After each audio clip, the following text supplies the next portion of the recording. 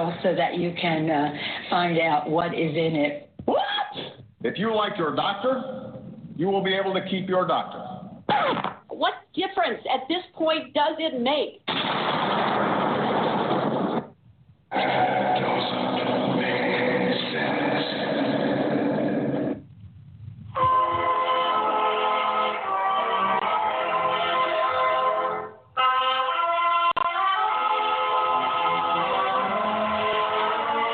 If you're looking to make sense out of what's going on in the world today, then you've come to the right place.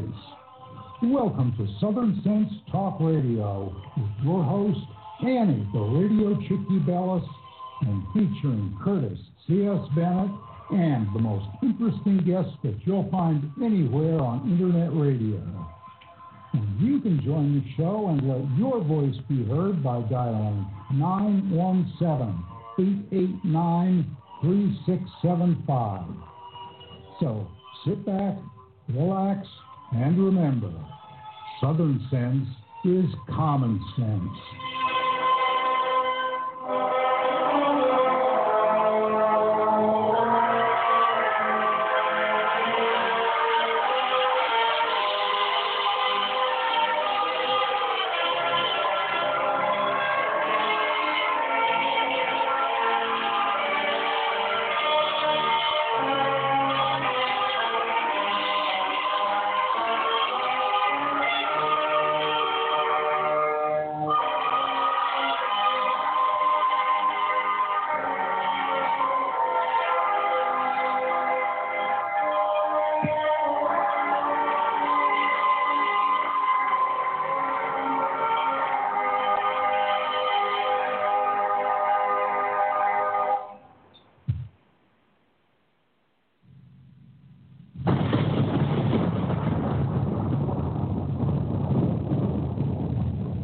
When an emergency strikes, what's your first impulse?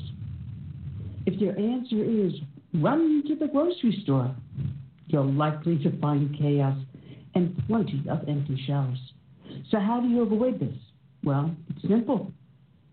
You use today to make a plan, to prepare for things that may happen. It's a hurricane, earthquake, blizzard, or even social unrest, especially in today's political environment. The practical place to start is by storing up food in your home. And I use My Patriot Supply for my food storage. If you don't have an emergency food supply, it's time to do so. Here's a great item that makes it really simple. A 2-week food kit that comes in a rugged tote. And it's only $75 when you go to my special website, preparewithsouthernsense.com, or call 888-441-7290. This food kit includes breakfast, lunch, and dinners that will last up to 25 years on your storage shelves. So order now and prepare yourself, and then rest easy. So it's very simple. Just call 888-441-7290 or go to preparewithsouthernsense.com. You know what? Let's make it even more simple than that. You're listening to my show, and it's called Southern Sense, and you know you put a dash in the middle, southern-sense.com, and click on the icon for My Patriot Food. Well, if you want to insist, you can still go to 888-441-7290 or go to my website, Southern Sense, put a dash in the middle, southern-sense.com. Be prepared. All right. Welcome back to another exciting adventure here on Blog Talk Radio. You're here listening to Southern Sense on Blog Talk Radio, SHRN Media, WCET out of Columbia, South Carolina, up on iTunes, Stitcher, Spreaker, YouTube, Facebook, all the heck with it. Just go to the name of the show, put a dash in the middle, southern-sense.com. I'm your hostess with the mostest, the radio chick, Annie, along with my co-host, the clever Curtis C.S. Bennett. Good afternoon, Curtis. What a whacked out day we got today. Hey, as always, I'm happy to be back as a co-host and as a listener. So we've got some good guests coming up this team, so I'm ready. Yeah, we've got a lot of good people coming on up, and I'm just trying to get myself lined up here. Just bear with me. I'm a little behind today. I have to apologize. Normally I have my act together. Yeah, right. Before we go on here. But we got ourselves some great guests today. We're going to be starting off with David Thomas Roberts. He is the founder of the 2X Monuments. What they're doing is for every monument that gets taken down, they're putting 2 more up. That's going to be a lot of fun talking to him about that. And then we have Tim Constantine. He is an author, as well as he's got his own radio show. He's got a new book out called White Guys Are Okay Too. He has the Capitol Hill show that comes out of Washington, D.C. with listeners all across the U.S. He's going to be a blast to talk to. We've got also someone that just this past Tuesday won his primary, and he's coming out of the Florida District 19. I always want to say 14. 14 is AOC up in New York. This is out of District 19, down by you, Curtis, in the Naples area, southwest Florida. Byron Dan Donalds. I always want to say Daniels. Boy, am I really screwed up today. And then we're going to end the show again with the Heritage Foundation segment. And we're going to have Mike Gonzalez return. You remember him from the Heritage Allison Center for Foreign Policy. Try to say that 3 times fast. And the Andres T. Arredondo E. Pluris Unum Fellow. Boy, I cannot talk. Holy moly. I think I need a scotch or something. I'm more of a French guy. We've got so much to talk about. So many things are going on. They just finished up that really show-stopping, heart-throbbing, DNC convention. If anything could be more yawn-inspiring than the several days that we had to endure that Tuesday, Wednesday, Thursday. Oh, my goodness. And some of the crap that came out of it. We're going to be talking about that. There's so much that's on our plate today and so much to talk about. I want to welcome everyone that's listening over on Facebook as well as here on Blog Talk Radio in the chat room, also at WCET Radio. I have not pulled up the chat room on that one yet. I keep on forgetting what my sign-in is. I've got it on my laptop, which is in the living room, not in the studio. Does me a lot of good, doesn't it?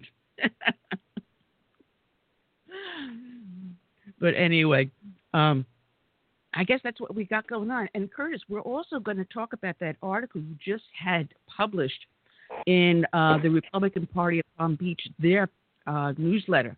That one I think is really fascinating. I don't realize that you do contribute articles to different periodicals, and one being your local county Republican Party. So, I write for, I guess, numerous journals throughout Florida and the East Coast. So yeah, we can talk about that. Oh man, so much to go on. Anyway. I'm looking at some of the comments in the chat room. We've got nuts for listeners. Anyway. Those somebody that, was tardy. Yeah, where's your late slip there, Doc? I'm telling you. Anyway. Those that listen and to put on our that show. Mask. What's that? Put on that mask when you come to our class. Anyway, those that started up here. School started up here in Putnam County, Florida, and of course the kids are required to social distance and wear masks. So I don't know how long that's going to last. Kids like to, fridge it and remove things. So we'll see how it goes. Yeah, well, there's so much more to talk about. But let me get through with the dedication here, Curtis, because those that listen to the show know that we start off each and every show with a dedication to a fallen hero. And today's dedication from here, my home state now, South Carolina, it's going to go out to Corporal Andrew J. Gillette of Sumter County Sheriff's Office here in South Carolina. His end of watch was Tuesday, February 25th of this year. And this first part is coming out of the Daily Mail. And it reads, a police officer has been shot and killed while serving an eviction notice at a home in South Carolina.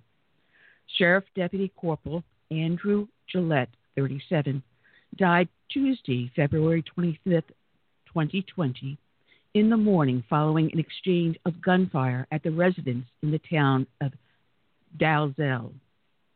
Gillette, who was a U.S. Air Force veteran, was accompanied by several other officers to serve the notice at the property leased by Terry Hasty, 56.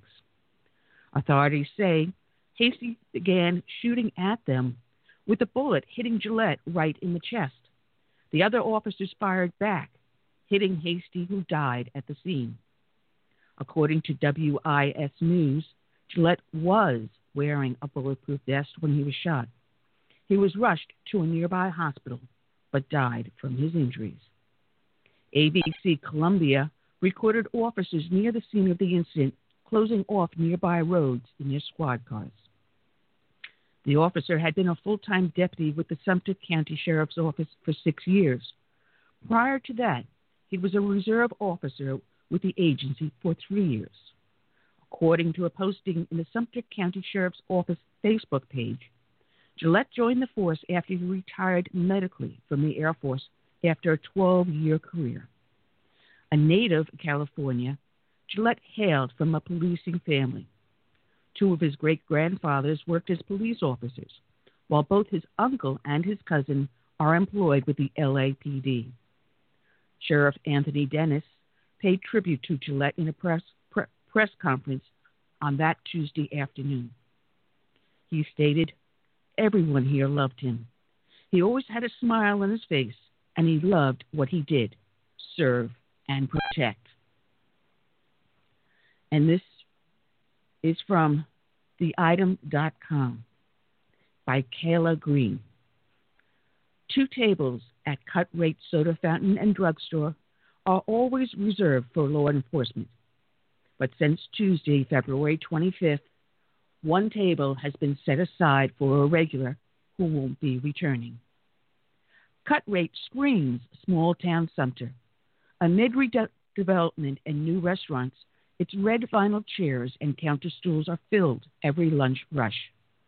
Customers only recently started paying at their table, previously having to cash out at the same counter that rings up snacks, prescriptions, shampoo, medical supplies, and homemade chicken salad by the pound. Regulars are integral. You can't walk in without seeing someone, usually more than one table, you know. I love coming to work here and seeing everyone. It's like a family here, said Leslie Benhelli, a server. She's only been working here for 6 months, but knows most of the regulars' names and orders. Andrew Gillette ate at Cut Rate once or twice a week. His order a hamburger, unless a daily special was more enticing. It often was. He would always drink a lemonade, said Jim Talon, co-owner of Cut Rate. Gillette spent his days serving civil papers for the Sumter County Sheriff's Office. Talon himself, a 25-year Lee County Sheriff's deputy who has been shot twice in the line of duty, hated serving papers. His friend, Gillette, loved it. Gillette, Talon said, talked last week about how he had already served more than 100 in February. Gillette's lemonade sat waiting for him at one of the reserved tables Thursday. Instead of the 36-year-old sitting there himself, his official Sumter County Sheriff's Office photo sat framed on the table next to the styrofoam cup and one last check with no food order or bill. It was inscribed, "Thank you for your service," punctuated with 2 underlines, 2 exclamation points, and a heart next to the words, Cut Rate Crew. Tuesday went so bad for Talon that he can't remember all the details. I was sitting right here at this table, he said. His restaurant manager, Todd Touchberry, got a call. He told a server. The server told Talon. A deputy had been shot and killed, but they didn't know who it was. Talon called his son, who works at SLED. When he said it was someone who was serving a warrant, he said, "It hit me hard."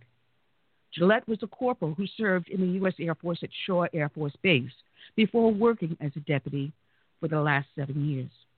He loved antique trains and collected big sets. Lieutenant Petrino Wiley said Gillette was shot in the chest when he attempted to serve an eviction notice at a home in Dalzell. If an entity needs a paper served, there were about 7 deputies in Sumter County who could do so.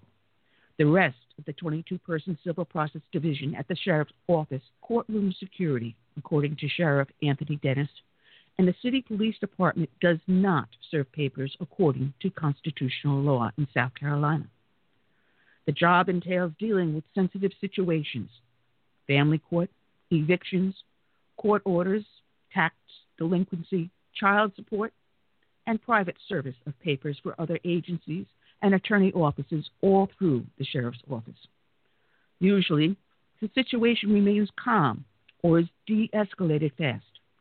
Sometimes only one deputy goes to a call. Usually it's 2, and on Tuesday, Gillette was one of 3. They did not think Terry Hasty would be at the residence on Thomas Sumter Highway. Dennis said the division has served him multiple times in the last 2 years or so. In his effort to stay at home, he lost in a delinquent tax sale. A summons and complaint must be served to the person. That had already happened. An execution doesn't require an in-person interaction, which was the presumption on that day, because refusing to leave in the face of an eviction execution is cause for arrest. Dennis said they still had 3 deputies go because of the length of the case. A judge recently ruled the homeowner was the rightful owner and that Hasty needed to move out.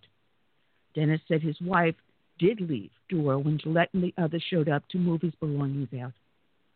Last year, the Sheriff's Office served 7,227 civil papers, including 468 evictions. Despite throwing himself into a stressful situation surrounded by people likely not pleased to see him, Gillette was just a really good guy. He was the 4th person Major Alan Daly hired at the Sheriff's Office, bringing him on 2 months after Daly was promoted to his current position as Commander of Administration. Updating Gillette's personnel file the next day, Wednesday, was really hard. It was the first non-medical death of a hire he has faced. "I don't think I ever saw him mad," he said. As Daly spoke, law enforcement, first responders, and firefighters lined the overpass above exit 119 in Clarendon County. Members of the Sumter Police Department, Sumter Fire Department, and Sumter County EMS waited at the funeral home. A C-130, an Air Force aircraft, coincidentally flew overhead as a police escort accompanied Gillette's body from Charleston after the autopsy. At the same time, back at Cut Rate, a flower arrangement provided by Rose Martise now sat on the table, sharing space with Gillette's lemonade. Today's show is dedicated to Corporal Andrew J. Gillette. It is also dedicated to all of the brave men and women that serve as first responders, be they law enforcement, firefighters, or emergency medical service. We also dedicate this show to all the brave men and women that serve in our military from the birth of this nation through today and into its future, to our active duty and to our veterans, and to those who have fallen in service to this nation. We dedicate to them this song by Todd Allen Herndon, "My Name is America." May God bless each and every one.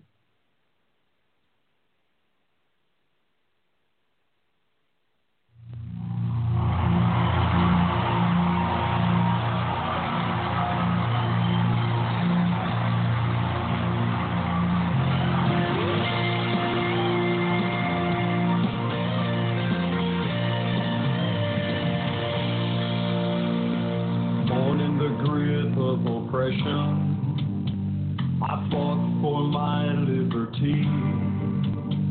I paid with the blood of my people freedom has never been free. Now my door's always open to dreamers and friends. When I'm attacked, I protect and defend, because my name is America. I stand proud and free. My name is America. Don't tread on me. I cannot be broken. I cannot be shamed. If you hurt me, I'll get stronger, and I'll rise up from the flames, and I'll always stay proud and free. I'm America, don't tread on me. America is my name. My strength was not taken from others. Others gave it to me. They believe in the virtues I stand for. I respect for humanity.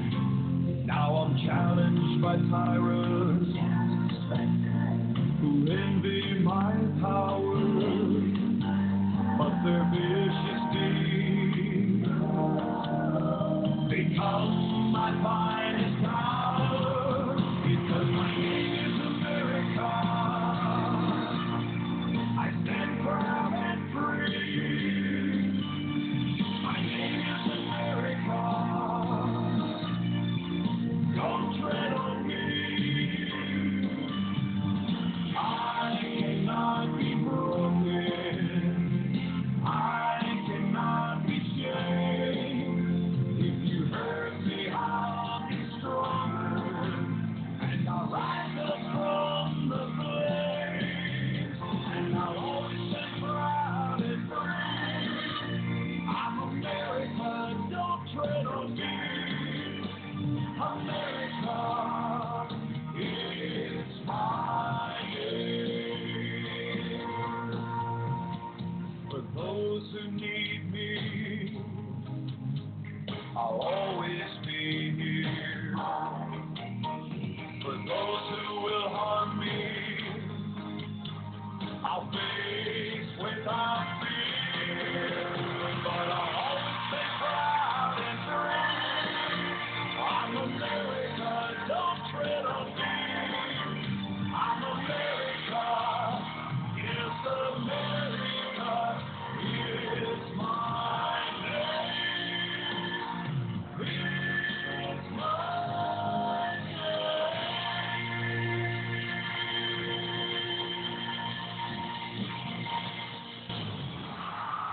All right, and we are back. Welcome back to another exciting adventure here on Southern Sense again. You can find us on Blog Talk Radio, SHR Media, WCET Radio out of Columbia, South Carolina, up in iTunes, Stitcher, Spreaker, YouTube, Facebook, what the heck.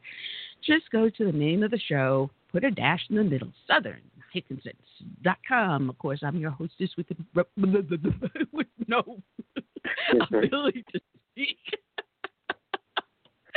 Oh, I almost made it through that without screwing it up. Oh, man, Andy, the radio chicken to you, along with my courageous Curtis, hanging out going, oh, my God, she's lost her mind. Hey, today is Friday. Thank God it's Friday. Hey, wait a minute, it's always Friday when we're on the air. Yeah, you got a point there. Oh, geez. What else can I mess up? Oh, geez. Got a wet dream I can mess up? I probably. Anyway. Mm. Oh, man. You know, Kurt, I got to brag on you because, you know, you are quite a talented writer. And what people don't realize, you have a way when you put words onto paper to get directly to the heart of the matter.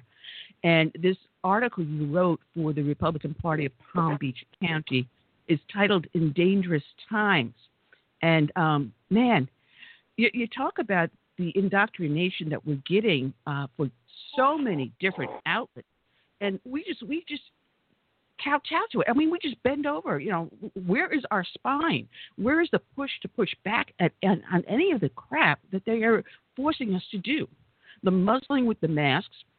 Matter of fact, my own county council, I sent a resolution over to them from my Tea Party group protesting the mandate of mask and, specifying my reasons for it, with the violation of the HIPAA Act, of the Americans with Disability Act, about the medical stress and strain that places on people such as myself. I go into respiratory distress wearing the mask directly over my nose and face. Matter of fact, it had gotten so bad that I was ending up with staph infections on my skin, around my mouth and nose. People do have health consequences of wearing a mask. I mean, I now use a shield, but still even that is odious because the shields are not perfectly clear. You can't read. Everything is hazy. And even if you're under a stressful situation, you start to fog it up. And it's bad enough I fog up my eyeglasses every time I open, the freezer or something. But, now you have this stupid mask that you're out there. And when you go to turn your head, you knock it. You go to bend over to do something, it slips off. It's got to stop. This mandate. What was their response? What to wear. What was their response to your inquiry? I had only one council member respond, and it was positive. Only one. Isn't that bad? Wow. That is pretty bad. And my the own thing is, himself did not address me. The one that represents me did not even address it. Wow. I have no problem with people wearing it, if they choose to. But yeah, it should be I voluntary. expect the same respect if I choose not to, because, like we all know, most of us, we live in America, and this is not only the land of opportunities, but choices. We have rights, and I think anything that they do as far as mandates and things should be predicated first on whether or not it violates our rights. And if it does, then they need to modify that. But in all things, they should respect our rights. And the way it is now, if you choose not to wear the mask, others look down on you as though you're some kind of like nonconformist or some alien or something like that. And some people even come up to you and try to shame you or make you feel guilty. And that's not the America I remember growing up in. I don't remember going through this in any other pandemic that we encountered before. Wasn't even mentioned shutting down the country. But today, I haven't had anyone challenge me yet. But you know what I'm going to do? I'm going to turn around and go, can I have your name and address? Because I'm going to file a complaint against you for violating the HIPAA Act and the Americans with Disability Act, which means that you can face up to 10 years in federal prison unless you get out of my effing face. How's that sound? I'm all for it. I thought I scared you for a second, Curtis.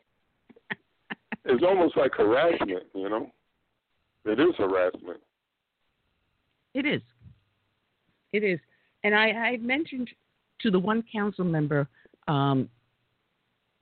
what I had seen. Someone had sent me a mime, and it was a sticker that was on a store window. And it looked like one of those warning signs that, mask mandate, blah, blah, blah. But the way it was worded, and I got to find that. Really do have to find it because I want to duplicate it. I want to have it printed up, and I want to give it to businesses to put in their window because it was really very clever the way they worded it, and I know I'm going to mess it up in a heartbeat. But it basically said, we welcome your business, and if you walk in without a mask, we will automatically understand you have an underlying medical condition that prevents you from doing it. We welcome your business. How's that sound? Yeah, what I like it. This turn around and simply put this up there and say, we welcome your business. However, if you walk in without a mask under this declared mask mandate, we understand you have an underlying medical condition and welcome your business. I think I'm going to get those up and passed around to various businesses Because I've been told by several different businesses and medical facilities that unless you are wearing a face covering, they will not serve you. They will not allow you on the premise. Now, wait a minute. I was listening to Mark Levin the other night, and I had to stop and go, oh, my goodness, I got to find out where he's got this information because I didn't have time to look it up myself. But according to medical authorities, and I don't know who he was quoting, but he had mentioned it was not the CDC, but it was some other official facility that tracks the COVID. And whenever COVID invades an area, a neighborhood, a town, whatever, once it reaches a 20% infection rate, it stops and it moves on. Once it hits that saturation point of 20% of the population, it does not increase. The only time it has increased above 25% is when you have someplace like New York City. And at this point, he was saying that New York City has a near zero infection rate because it passed that 25% and it has moved on. So, I'm looking at the total number of deaths that are in my county alone. And I'm trying to think of how many people reside in my county. I know it's well above 20,000 in just my county. Total number of deaths, Curtis, and everyone's panicking, is 69. That's it. Yeah, you probably got 3 times as many dying from the common flu. That isn't even 100%. Yeah, and matter of fact, one of the local rags sent me a headline. I guess I subscribe to it, the online newspaper. And the headline on it was about the 69 deaths from COVID. That was their headline. So I shot back and I says, gee, this is really nice to know how many people have died from COVID. But why don't you also compare that to the number of people that have died from cancer, cardiac incidents, or even motor vehicle accidents? Or how about natural deaths have occurred in the county during the same time period? I got crickets. You think they would answer? I got crickets, Curtis. It's not political enough. It doesn't fit the agenda. No, it doesn't fit the agenda. And that's the whole thing. That's the whole thing about this COVID-19. It's serving a purpose, especially for the left, to advance their agenda of getting rid of Donald Trump by making it seem as though he is incompetent in handling this pandemic. And most people know it's not his fault. They're trying to tie the bad economy, and really the economy is recovering and would recover even faster if they would, allow people to reopen up their businesses. There's a lot of businesses that are being forced to remain closed, and there's no real reason, medical or scientific reason, for them to remain closed while the corporate stores are open. So it serves a purpose, and sadly, it's for all the wrong reasons. Exactly. Matter of fact, here in South Carolina, there's these 2 individuals that claim they are so medically compromised that the very thought of going to a polling place to vote would cause so many horrific things to happen to them. Well, there's a lawsuit going on, and these 2 individuals somehow or other stepped on their own. Well, I'm not even going to go there. Well, it turns out what's being presented in court, what this one individual said, that they're so traumatized and that they can't even risk being exposed to the virus, that there's no way they can go to the polling place. So they're asking the state to make an exception to allow absentee voting and mail-in voting.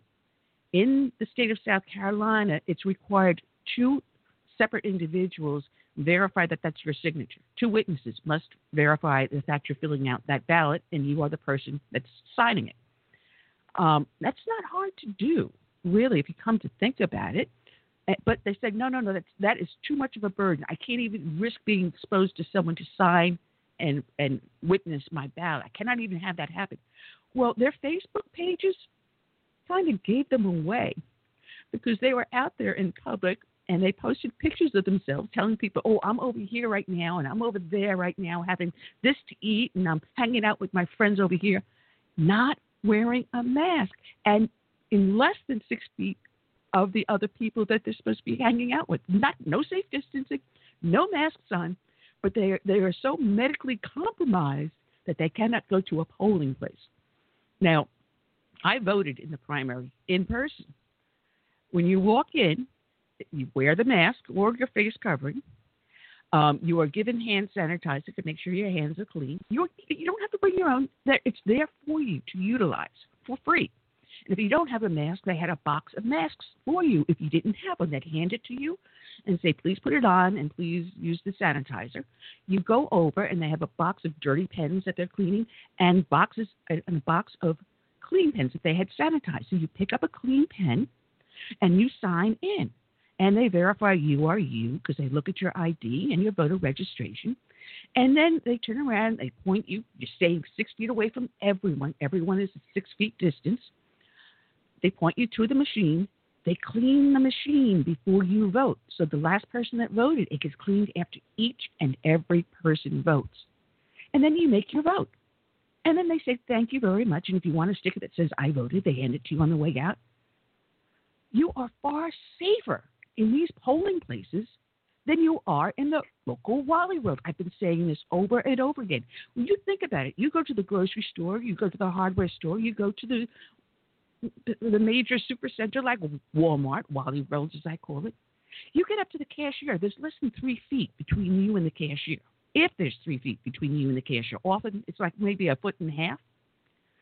You are handing them your card, which has not been cleaned or sanitized, and they're taking your card, or your cash. It's not been cleaned or sanitized.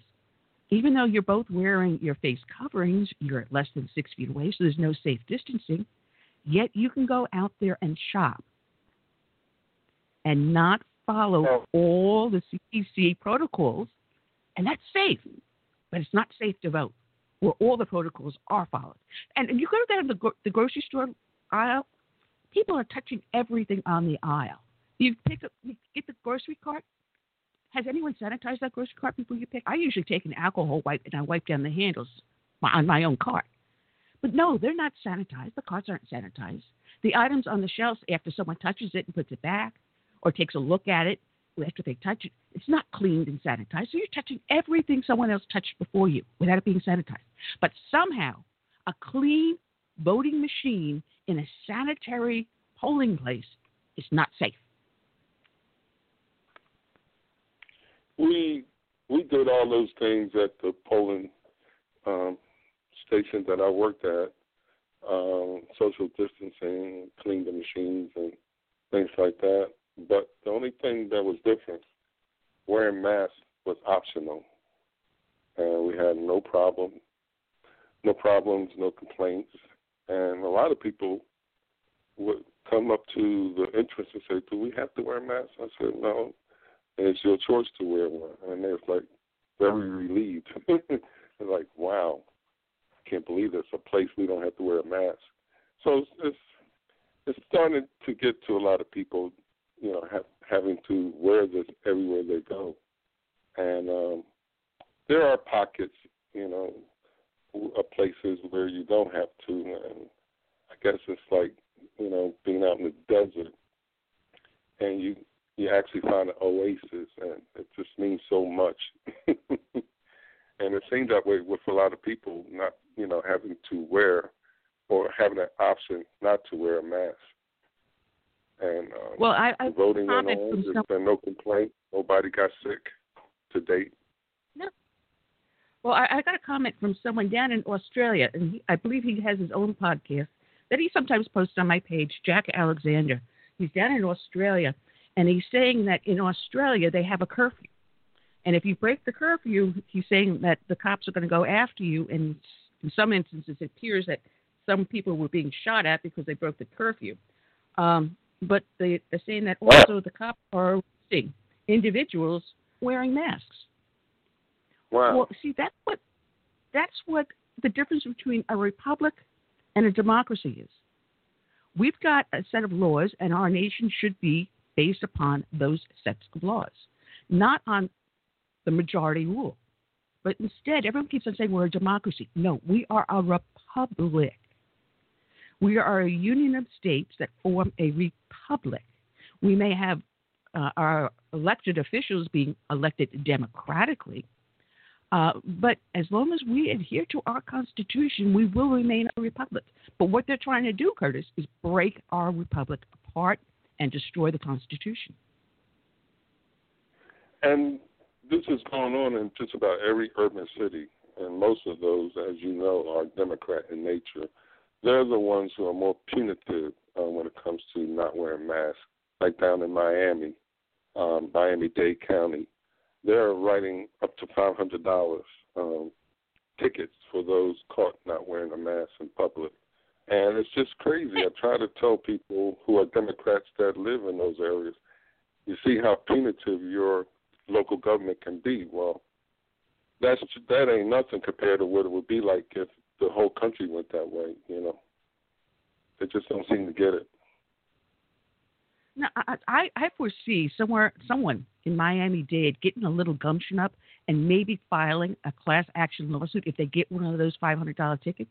You get together with every single person that got that $500 ticket, start a class action suit. If you're listening to me in the Miami-Dade County area and you got one of these tickets, I suggest you contact an attorney and see whether or not you can find other individuals that object to the mandatory mask outdoors where you don't need it, where the infection rate is near zero, unless you're putting your tongue down someone else's throat while you're out standing outside with someone infected. I don't see how you're going to get infected because you get a greater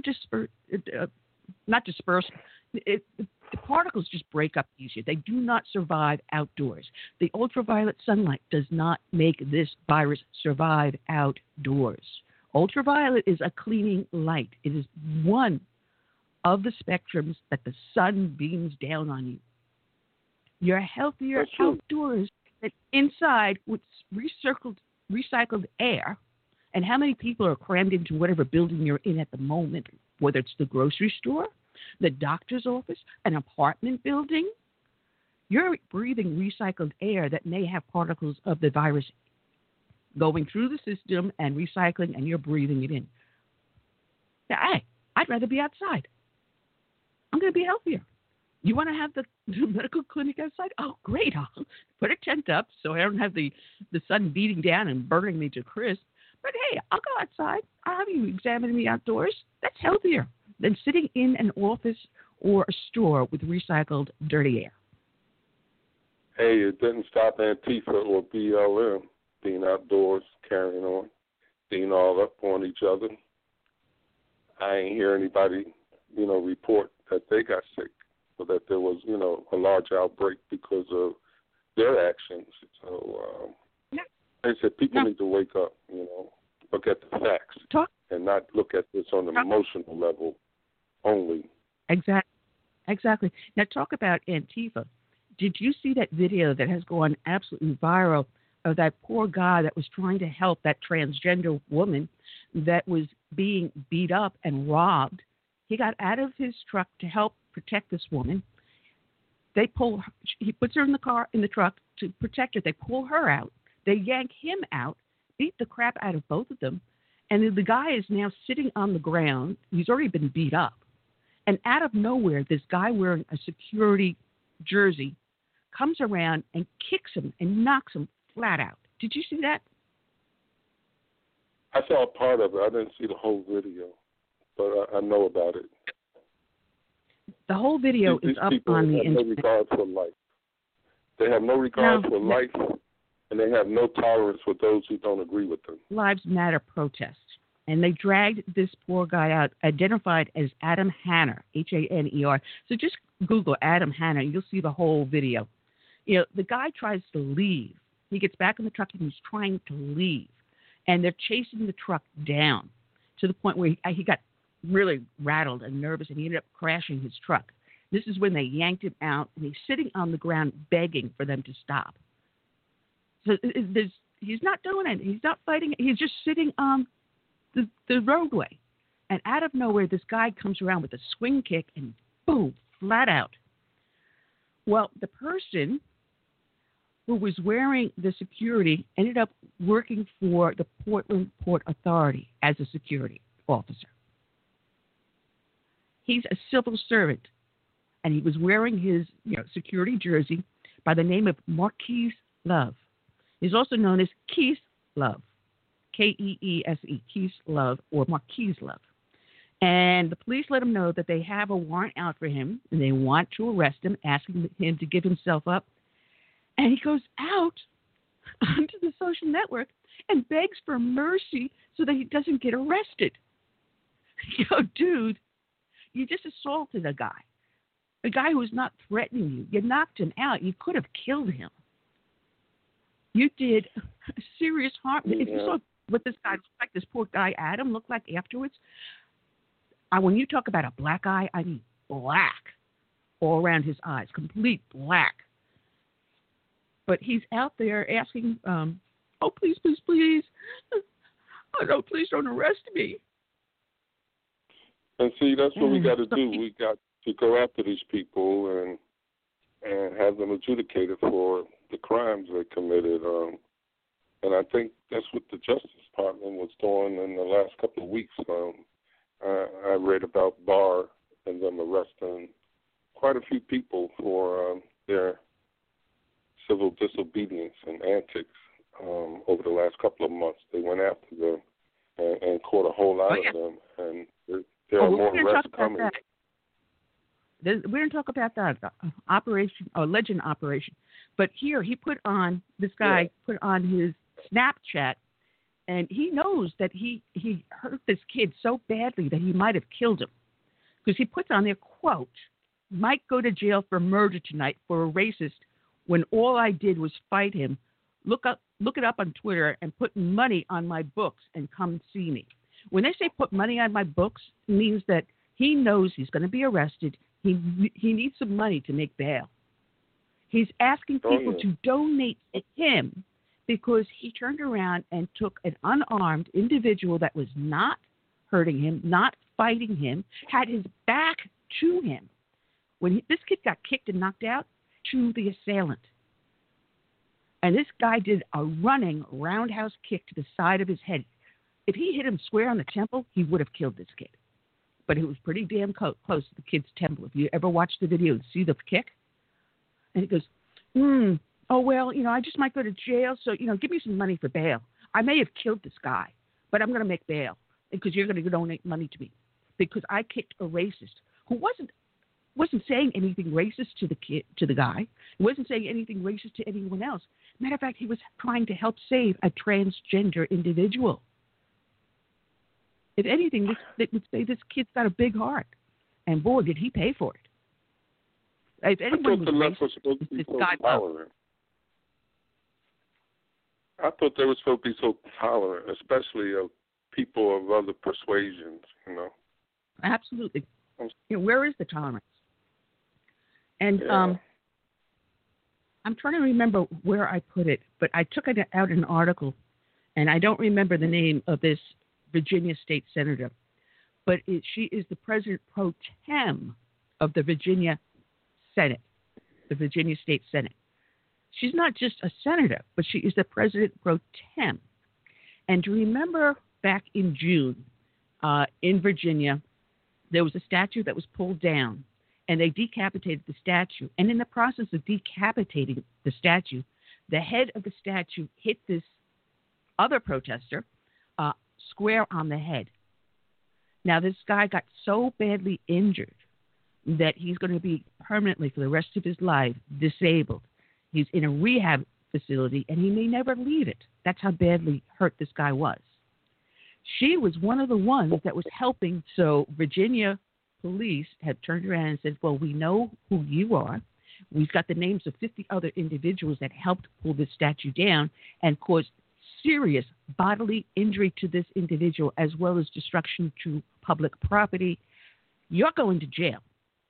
they are going to arrest a Virginia state senator. So the police turned around to her and says, let's make this easy and do it with dignity. Turn yourself in. Let's see if she does. I'll have to find her name. I have it here in one of the stacks of papers. Well, good for them, because they need to arrest these people. We cannot have anarchy in this country, or we will cease to be a country. I mean, we have a system in place to address all grievances, and doesn't call for, hurting other people, destroying other people's property, and things like that. So, like I said, these folks are out here causing chaos, and they know exactly what they're doing, and they know why they're doing it. Exactly. And the USA Wire carried this story. Yeah, USA Wire carried the actual story that you can find over there. It's titled "Arrest Warrant Issued for Head of Virginia Senate. 13 Others in a Monument Attack That Resulted in Critical Injury," written by John Ransom. And the name of the Virginia state senator is Louise Lucas. And, of course, she's a Democrat. And she's the Senate pro tempore and has been charged with felony conspiracy and other charges in the incident, which she and other conspirators allegedly damaged a Confederate statue in Portsmouth that also resulted in serious injuries to a protester. The protester, Chris Green, was critically injured at the scene, is currently under care of a rehabilitation center with permanent injuries. Very interesting, huh? But now you got a Black Lives Matter protester, a state senator, in a state with a Virginia Governor Ralph Northam. Now, she's the first black woman to serve in the Senate as pro tempore, and you got to remember, Northam was the one with the blackface and the Ku Klux Klan robes, where he claims it wasn't him. Not me, man. That can't possibly be me. No, I don't remember dressing up like that. Virginia, you're messed up. Virginia used to be highly Republican. Virginia, where you have the most signers of the Declaration of Independence. The cradle of our Constitution, Thomas Jefferson, George Washington, and George Mason, all Virginians. And out of Virginia now, you have such California. Socialist. It's turned California used to be Republican. So. Oh man, I'm at a loss of words. Absolutely loss of words. But here, you want to get pissed off. You really want to get pissed off. Some of these things you really can't make up. You really, really can't make some of this stuff up. New York Governor Andrew Cuomo. Now, New York had such a wonderful, secure response to the COVID threat, the COVID pandemic. I mean, they did everything they could to prevent the spread, such as allowing the homeless to camp out in the subways after midnight and then not sanitize the subways when the commuters hit it in the daytime. Oh, no, that's such a great way to prevent spread of COVID. Oh, yeah, and then we take patients with COVID and dump them into nursing homes that are ill-equipped to, number one, handle the virus, or number two, even know what to do with the COVID patient and preventing the spread of the virus throughout the facility. So you have a record number of over 6,600, possibly even more, because they're not counting the number of people who died. So we know of 6,600 that died in nursing homes from the COVID virus, but how many of them last minute did they ship out of the nursing home because they had COVID, sent them to a hospital, and they died at the hospital? They're not counting them. They're not part of that. So somehow or other, the numbers got fudged in New York. But they did such a wonderful job to protect the elderly, our parents, our grandparents, our aunts, our uncles. And for some of those listening, our brothers and sisters, our spouses. Oh, they really cared about the citizens of the state of New York. So Andrew Cuomo did such a wonderful job that he's bragging about it at the Democratic National Convention that was only held virtually, no one in person. But he's managed to pen a book, which is going to be released by Crown Publishing in, I believe, October 13th. And it's called American Crisis, Leadership Lessons from the COVID-19 Pandemic. Oh, wow. Yeah, I heard about that. It's going to be the handbook. Heard about him patting himself on the back and totally leaving out the fact that he forced a lot of senior citizen homes and whatnot to take in these seniors with COVID, and he totally just, forgot about that part of his leadership role. But I don't think he's going to fool too many people. Not too many at all. No, Fox News' Evie Fordham reported that Cuomo mismanaged New York's coronavirus response. Tens of thousands in nursing homes unnecessarily died, and his arrogance spread the virus unnecessarily across the country. Democrats are now allowing him to lecture the rest of us. Trump campaign aide Andrew Clark tweeted after the governor's Democratic convention speech, slamming the Trump administration's pandemic response. Some of the criticism has also come from Fox News senior meteorologist Janice Dean. Now, you got to remember, Janice Dean lost 2 of her in-laws to coronavirus. She wrote, they got sick and they couldn't take care of themselves or each other. And they were in separate assisted living facilities, hoping that we were going to get them together, she said. Then COVID-19 came in play and took the lives of both of them, both of her in-laws. I want answers, she wrote. I want accountability. Janice Dean weighed in on the book on Tuesday. That's heartbreaking. First off, you're elderly, and you get to the point where you can't take care of yourself. You're still with yours, but now you can't even be in the same senior facility to help each other out. Just give each other emotional comfort to know that you're within reach of each other. I mean, Lord, just even to hold hands to talk with each other. If anyone has ever been in love and been with someone for a long time, the idea of being separated for any period of time is so onerous. It's so painful. I mean, I'm getting upset on this one because I can understand the pain that Janice Dean feels on behalf of her in-laws and the loss that her husband has felt, she has felt, the kids have felt. It's heartbreaking. And I think about if I were to lose my husband. I mean, he goes to the doctor, and if he's 15 minutes late getting home, I worry. I mean, I'm worrying just being separated from him for 15 more minutes than is necessary. Can you imagine 15 days, 15 months, and not even be in the same facility, to be in 2 separate facilities, and then to have both of them die from COVID because of what Andrew Cuomo has done? I don't know if I could ever handle that. But before I start crying and driving all of you nuts, let's get our guest up on the line. If I can get my little act here together, just bear with me as okay, here we go. You want David? Okay, here we go. Let's push this live and bring on our guest who probably thinks it's an absolute whack job. Welcome onto the show, David Thomas Roberts of the twotimesmonument.org. Good afternoon, David. How are you today? Good afternoon. Thank you for having me. Oh, it is our pleasure. I was just talking just before you came on the air of the senator in Virginia who has the arrest warrant out for herself because she helped take down that statue whose head hit the top of another protester's head and actually permanently handicapped him. Yeah, I've heard about that. That's just all kinds of things like that happen across the country, isn't there? Yeah, and there's no rhyme or reason.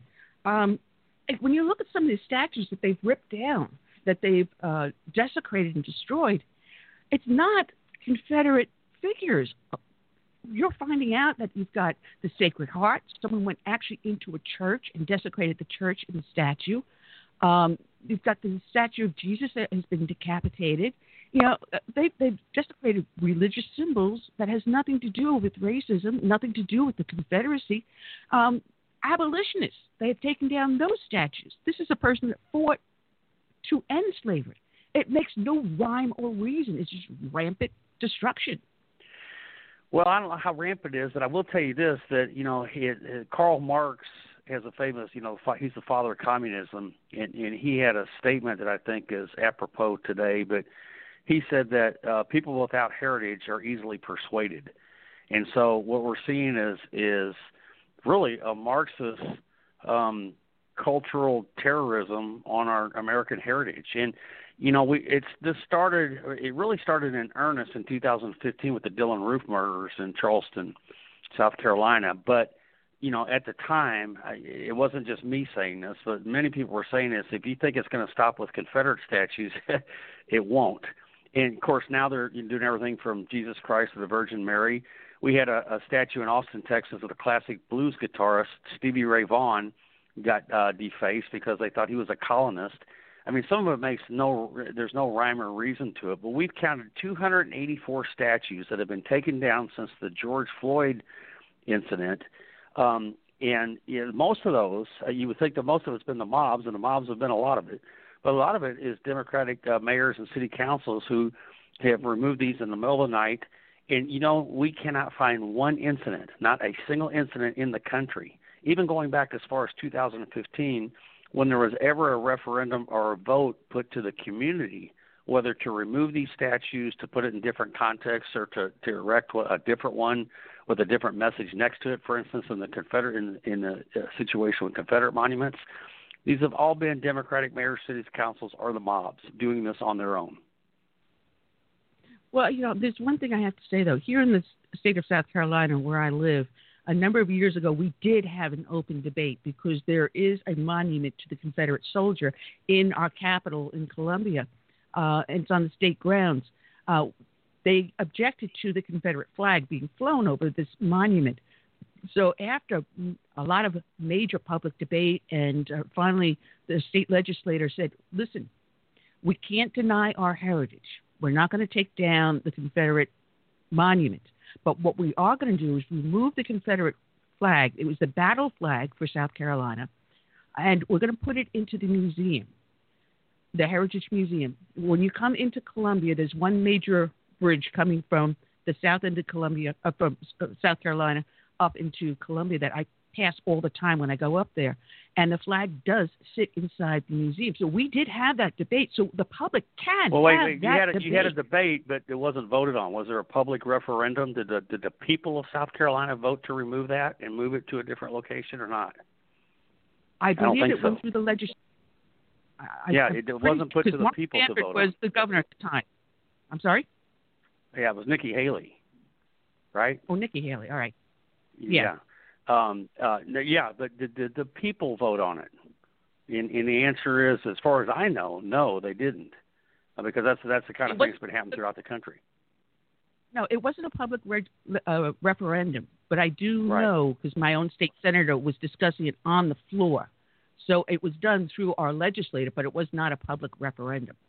Yeah, and that's what I'm talking about, that it's not gone through, none of these have gone through any public referendums. In fact, Harvard University did a poll with ABC about 2 months ago, and 68% of the country does not agree with removing monuments, even Confederate monuments. And that was a nationwide poll. So I think a lot of these state legislatures, city councils, so forth, they're afraid to put this to a public referendum because it probably wouldn't pass. And I probably would not. We're denying our heritage, but what we're also seeing is that it's just wanton destruction for the sake of destruction. You've got World War I and World War II monuments. Spanish-American War monuments have been desecrated. You wrote an excellent article last month in Town Hall back on July 1st, which is the left's cultural terrorism in a new age of enlightenment. And there is no enlightenment when you look at what is being destroyed. There isn't. There's no rhyme or reason to it. In the meantime, there's 17. In fact, in that same op-ed, I think I mentioned there's 17 monuments to communist leaders throughout America, which surprises a lot of people. The largest one is in Seattle. It's a 17-foot tall, 15-ton statue of Vladimir Lenin, who's singularly responsible for millions and millions of deaths in the Bolshevik Revolution.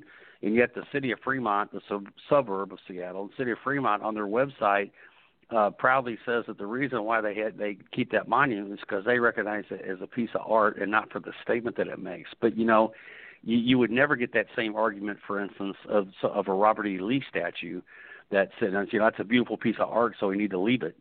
Let it stand where it stands. So it's, the tolerant left is intolerant when it comes to these issues, and it's just it's happening everywhere. So we started this organization. We got tired of seeing this happening, and we're linking.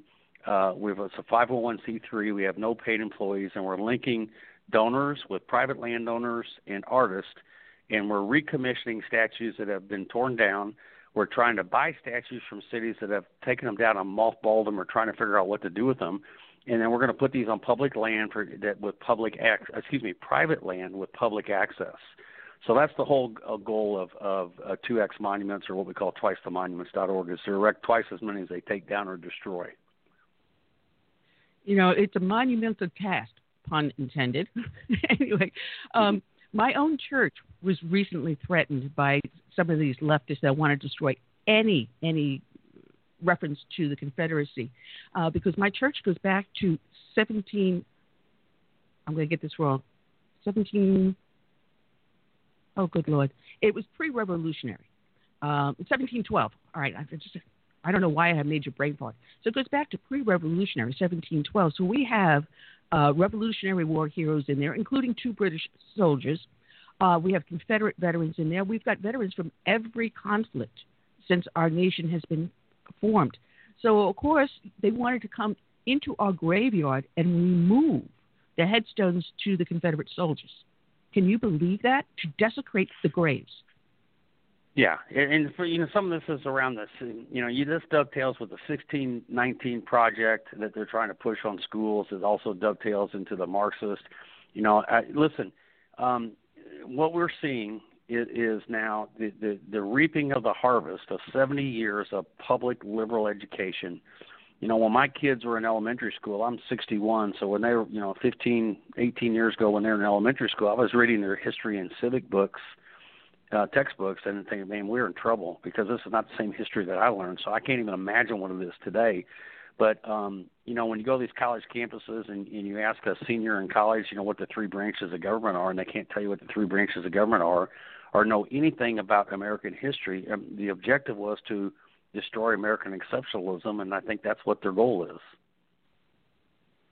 Absolutely. Now, it's funny because in this article, you wrote about the Public Law 85-425, which is in 1958, designating Confederate soldiers as state veterans, including granting survivors and dependents veterans benefits. So they recognized them as U.S. soldiers and veterans. Matter of fact, I'm teasing in the back of my mind, it was just a handful of years ago, the very last Confederate widow had passed away. She married the Confederate veteran when she was a young girl, and he was an old geezer, which is why she survived into this century. But I find that very ironic. Well, when I tell people, I don't know if you've ever been to Arlington National Cemetery, but there's a whole section in Arlington that's filled with Confederate dead, and people, so, I always get a kick out of this. You hear these politicians, especially, talk about treason, that they committed treason, yet nobody was ever tried for treason. Part of these statues was part of the healing process after the Civil War. So it's, again, this is this cultural enlightenment. Now, all of a sudden today, these people, are the arbiters of what the real history was. And despite the fact that the generations that were involved at this time or the generation directly after that lived through these times, who put these monuments up, somehow now they're smarter and they know more about history than the people that put them up. So it is that cultural enlightenment that we're smarter than everybody else now, and judging people by a different set of standards. For instance, when you're talking about, the founding fathers, some of them having slaves. You can't judge them by today's standards based on what was normal in 1776. So it's just it's the whole thing's upside down. In its President Trump's executive order only protects federal monuments on federal land, and the vast majority of these monuments are on state and city properties. And the number one statue out of the 284 that have been destroyed so far has been Christopher Columbus. It's not even close. So Robert E. Lee's the second most monument that's been taken down, but Christopher Columbus leads by a long way. Well, Robert, you're right. Go ahead, Chris. I would say for like 80 or 90 years they've been laying the groundwork for what we're seeing today. Those on the left, through our educational system, Hollywood, because every time a movie comes out in Hollywood, it's left leaning. They always have capitalism in a bad light, like Wall Street. But anyway, to show how ignorant these folks are, they're even tearing down statues like Frederick Douglass. Now, what did he do? Frederick Douglass. Yeah, the abolitionists, right? Right, and tearing those statues down, or wanting to take the Lincoln statue down that was put up by freed slaves. That was in Washington, D.C. So some of it makes no sense. I think it's just it's an attempt just to destroy everything and turn the country upside down.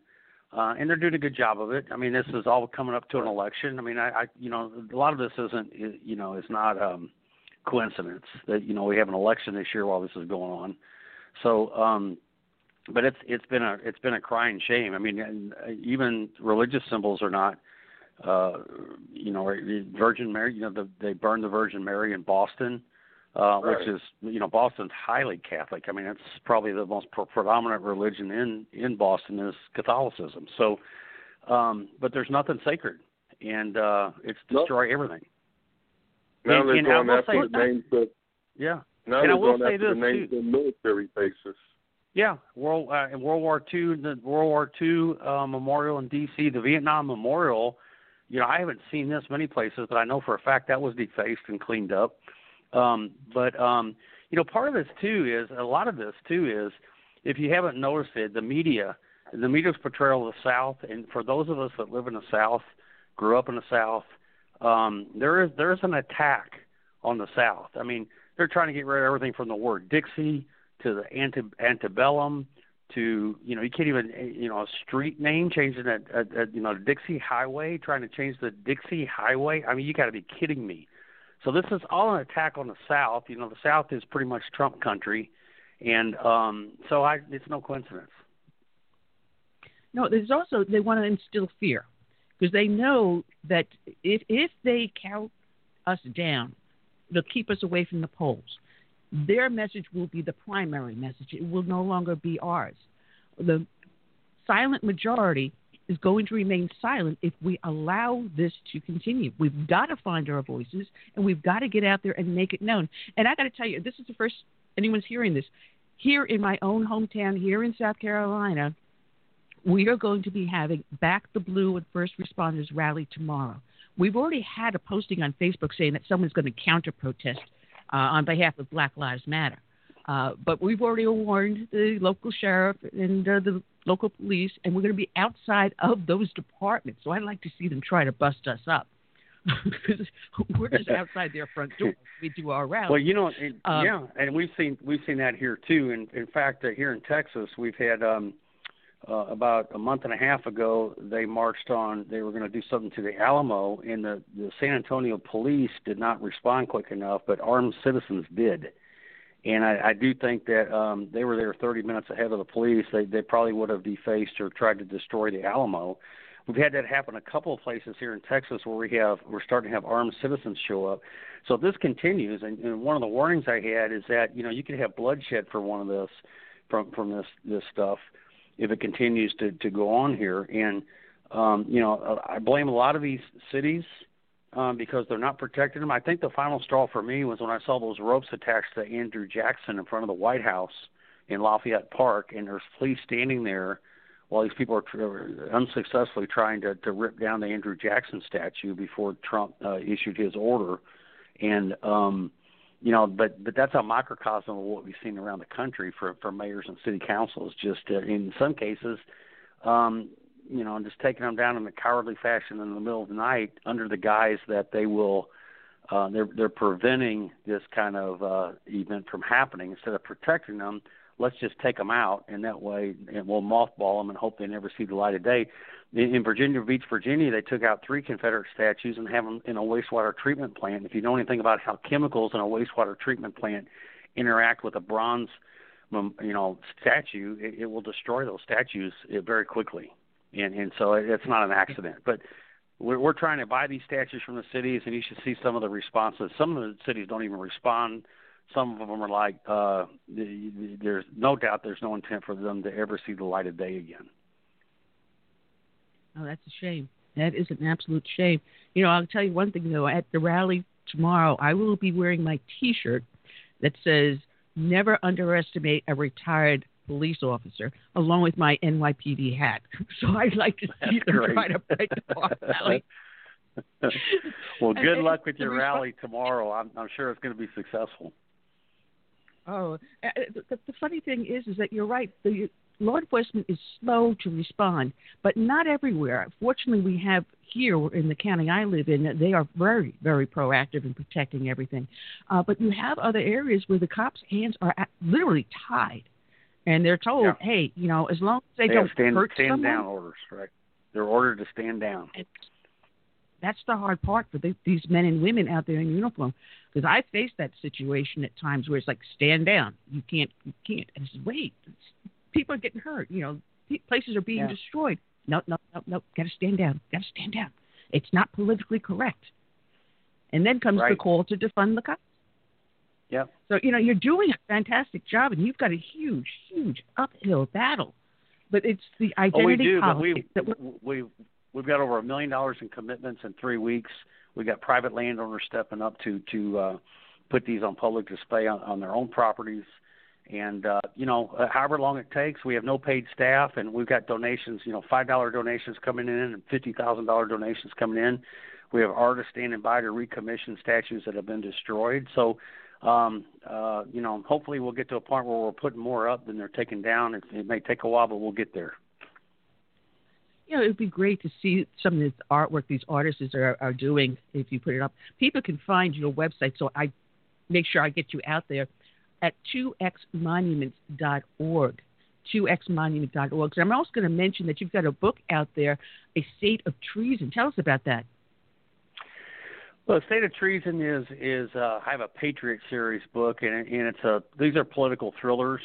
That I've got actually have 5 books out there, and that's State of Treason is in that Patriot series, and so it's you can read one of them without reading the other ones. They don't have to be pre-read, in order. But it's a book about liberty and the God's given right of self-determination. Of every one of us have the right to make a self-determination. So. So you can. That book is available on Amazon, anywhere books are sold. Absolutely. And I do have a book coming out. Next month. And I co-wrote it with Sheriff Joe Arpaio, the famous, America's toughest sheriff in Arizona, who's been famous, best buddy of Trump's and tough on immigration, the pink underwear in jail and the tent city jails. Just an incredible American legend.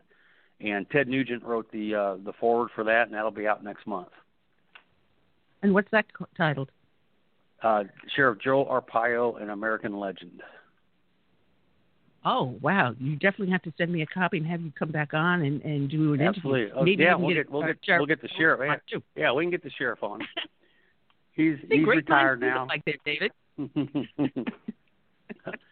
And he's been just a delight, a pleasure to work with. And, he's one of these figures that, it's like, fortunately in my life I've had a chance to meet Trump. I've met Ronald Reagan.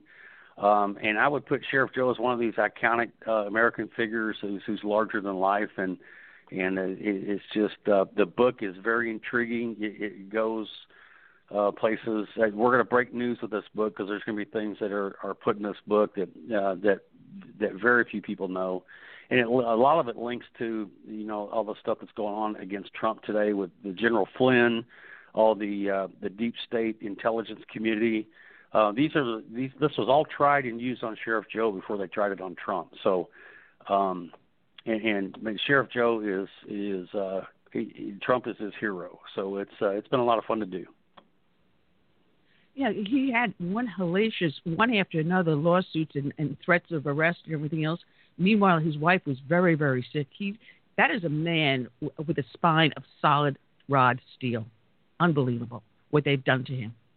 It is, and when you read the book and you see the breadth of the conspiracy against him, everything. George Soros himself put $3 million in a sheriff's race to defeat him. La Raza, the ACLU. I mean, it's just there's too many stories it's incredible. And of course, he's vilified over the Obama birth certificate, and there's a whole chapter that we wrote in here. And again, there's going to be news that breaks in this. It'll be hitting news wires because there's things that Joe's going to release here that he's never released before. So it's going to be a lot of fun. Yeah, it's funny because someone had sent me the birth certificate, and at one point, my husband and I had a printing business, and I was the graphic artist. And I actually turned around and was able to manipulate that image pretty easily. I mean, they didn't even put the layers down. It was so obvious, and we're not going to even go much further than that. I don't know what's going to get.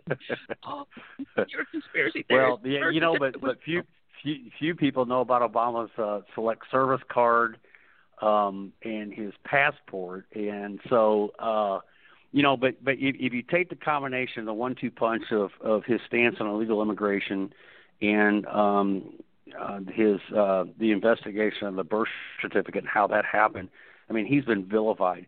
He was public enemy number one for the left, and especially with Trump coming into office. And everybody looked at his solution for immigration because there was no such thing as a sanctuary city for him. And so everybody looked at him as they poured millions and millions of dollars to get him out of the way, and even gone as far as a sham court case that they dropped on him 2 days before early voting to get him defeated. So it's been an interesting ride for him, but he is he's 80 years old and as spry as any 30-year-old I've ever met. Critical thinker. And one of the most amazing persons I've ever met. Yeah, it's funny because you're looking at the tactics that they did to Sheriff Joe and what they're now doing to Trump. We had the arrest yesterday of Steve Bannon, and I saw that flash, and I said, no, this has got to be a joke. Definitely has to be a joke because Steve Bannon had, until yesterday, a show up on Newsmax, and I think it was the one way to really take him down. And I said, wait a minute, something stinks here. So I went online, did a little Googling, and it comes out of, oh, good Lord, the Southern District of New York. Yeah. I think there's something behind that. Yeah, no mistake there. Same people are the same district in New York, the attorneys that are after Trump and his tax returns. So there you go. Yeah, this is something. Oh, yeah, and then Andrew Cuomo has a book coming out October 13th about what a wonderful job he did with COVID-19. Yeah, there's something wrong in New York. But then, David, I've got a favorite saying. I may not have been born in the South, but I got here as soon as I could. And someone tells me, you no longer have a New York dialect. You now have a Southern one. So I'm working on it. That's great. Oh, man. But there's so much more to delve into this on this identity politics, on destroying the monuments. And as I said, it's a case of causing fear on our side. They want to intimidate us to the point of where we're no longer participating in social media. We're not getting out there following shows that's on outlets such as Newsmax. They want us to hide so that they can then control the entire conversation. And we see that where Trump turned around and pardoned Susan B. Anthony on the 100th anniversary of the 19th Amendment. And you hear the left screaming, "What are you doing?" It has really gotten that bad where even Susan B. Anthony, who fought for the right of women to vote, is being defiled. Sure, because Trump did it. I mean, if Obama had done it, he'd have been praised, probably won another Nobel Peace Prize, right? But Trump does it. And it's just like Trump is, what do we say? If Trump could cure cancer tomorrow and he would still be hated by them. So it's that Trump derangement syndrome that there's no rational behavior with this. None. No. And thankfully now, Attorney General Barr is saying, that's it. I've had it. We're going to go after. And so far, he has made over 1,500 arrests, 200 federal charges, and 90 suspected killers through Operation Legend. So finally, Trump and Barr said enough is enough. Local law enforcement's not doing anything. It's time for us to go into these Democratic strongholds and take the law back. That's right. And listen, don't be surprised. I mean, you heard a hint of this last week with a pardon for Edward Snowden, the NSA whistleblower. And now that I've gotten to, pull back the covers on this intelligence community thing that I was doing with Sheriff Joe, that could be the October surprise of all October surprises, because if Snowden was pardoned, I'll just tell you this, if Snowden was pardoned, you start to see the dominoes start falling in the intelligence community, which means Brennan and Clapper would be in leg irons. And they do not want Snowden to be pardoned, and they do not want Snowden to be able to disclose more than he already has. Now, there's going to be a lot of people on our side of the aisle that don't want him, that consider him a traitor, don't want him pardoned because he went to Russia. But I guarantee you we want his information. And if Snowden gets pardoned, I think the hammer falls on Clapper and Brennan. I definitely agree, because the moment I heard that Trump was considering pardoning Snowden, the first thing I said to my husband is, they want information from him, because now between Durham and Barr, it's going to be big. And and that could go all the way to the White House. In the information that we're releasing in the book, there's connections to Holder. I mean, it's just you almost have to put up a crime board and see all the different how all the dots connect to see how this all worked. And it worked. It worked on what worked on Sheriff Joe. They're trying on Donald Trump as we speak. So, let me tell you this: make no mistake, Trump's phones were tapped. They're absolutely tapped. They tapped Sheriff Joe's phones. So they had a playbook for this. If you look up something called The Hammer, which came out a couple of weeks ago with General Flynn's attorney, mentioned that in a surprisingly. I mean, we'd already known about this, but it was mentioned a couple of times in a press conference about how they've been able to eavesdrop and wiretap using that hammer, which is unconstitutional. By the way, the hammer is a supercomputer outside of Fort Washington, Maryland, that can decipher 10 million password logins and passwords simultaneously per minute. Wow. 10 million per minute. So you're not safe from your own federal government. I mean, and listen, when you see Roberts on the Supreme Court just irrationally vote for Obamacare and some of these things, they have information on everybody, and they use it to blackmail. And when this book comes out, this is I'm just giving you a pre-warning. When this book comes out, this is the kind of stuff that's going to make news, because if you think about it, if you have information on people and they're making irrational decisions or voting with things that would not seem to align with their principles, it should raise a red flag. And there's a reason why it's happening. Well, telecommunications is what you have. You're a CEO of a telecommunications company, so you would have the in on all of this. And it's funny because my co-host Curtis, who happens to be a Navy veteran, and I've said this to you many times, Curtis, that someone has something on John Roberts. I've said this for years, that they're blackmailing him into voting the way he does. Because if you looked at his record prior to getting onto the Supreme Court, you would never think he would be voting the way he currently does. So I'm glad someone else is looking at it the same way I am. It is, and we'll go on. There's more in that in my book. I can't tell you more than that now, but we'll come back and discuss it. And I'll actually we'll have Sheriff Joe, and he can tell your listeners what he knows, because it's gonna shock the world. Well, then just ask Bridget to make sure I get a copy of it. I'll take electronic, but I like ones that are signed by the author. Oh, yeah.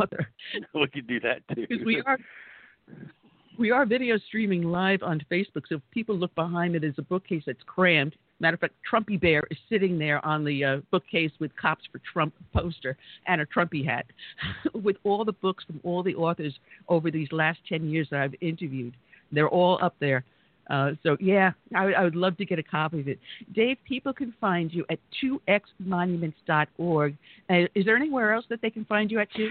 Yeah, I'm very active on Twitter. My Twitter handle is @TexasAuthor, @TexasAuthor, and I'm at David Thomas Roberts on Facebook. All right. And our publishing company has... that you can go and see our other great conservative authors is DefiancePress.com, DefiancePress.com.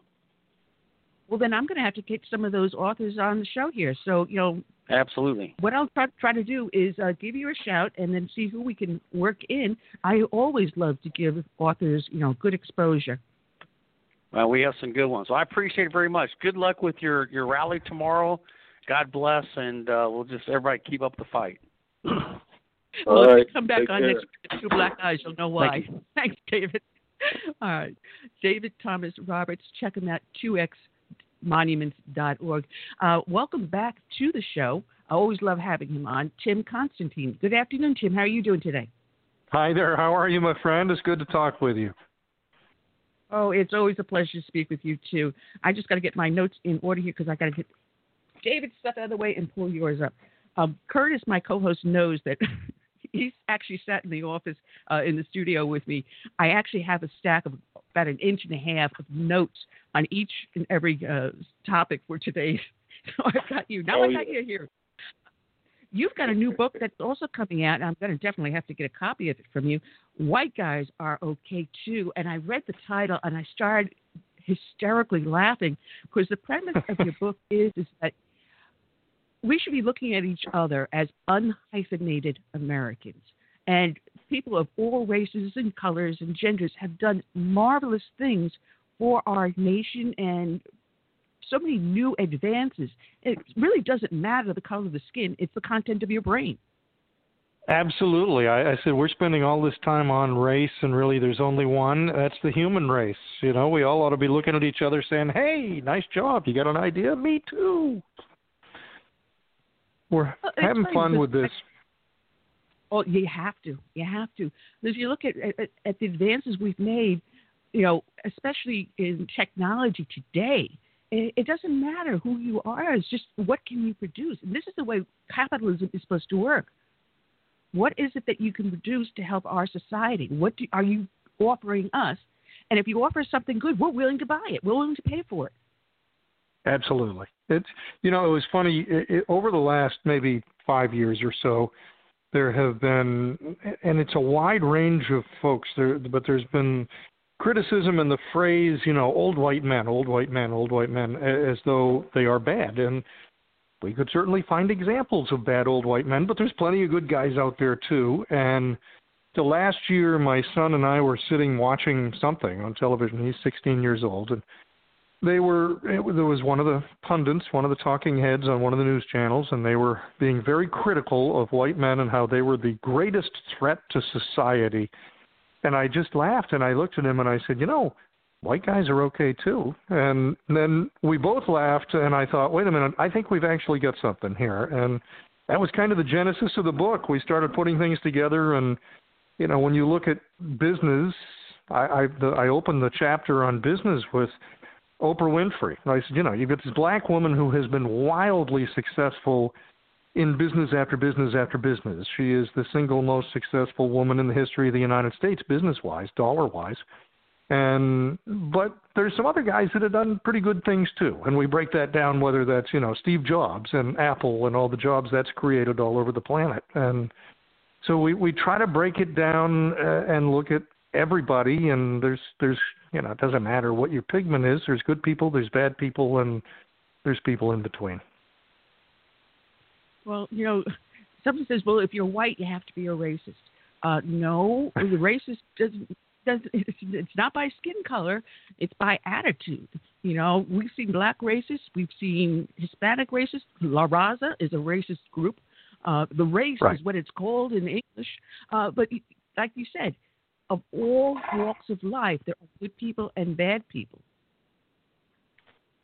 Well, the most important thing for me in here is we keep it lighthearted. We have fun with it. It's everything in the book is historical. Whether we're talking about Abraham Lincoln or Bill Gates or somebody in between, all historically accurate, but at the same time, it's lighthearted. And I don't know if you've seen a physical copy of the book, but I've got a great artist who's done caricatures of everyone, whether that's MLK or Mother Teresa or Albert Einstein.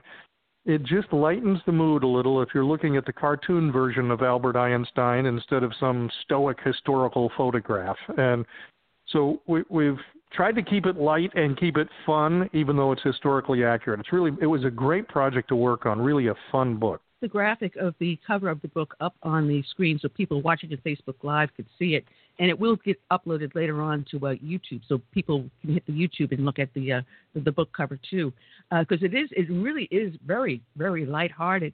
You got Eddie Murphy there, you've got Martin Luther King. I mean, it's something that you would want to have young kids today read, understand that they're being brainwashed, and maybe there's another truth out there.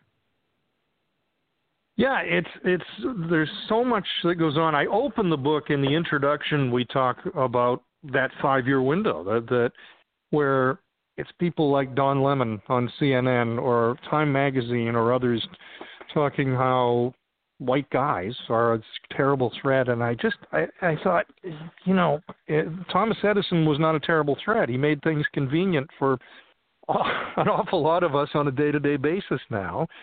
And so, I just thought, golly, what if we did a historical perspective? I'm sorry about that.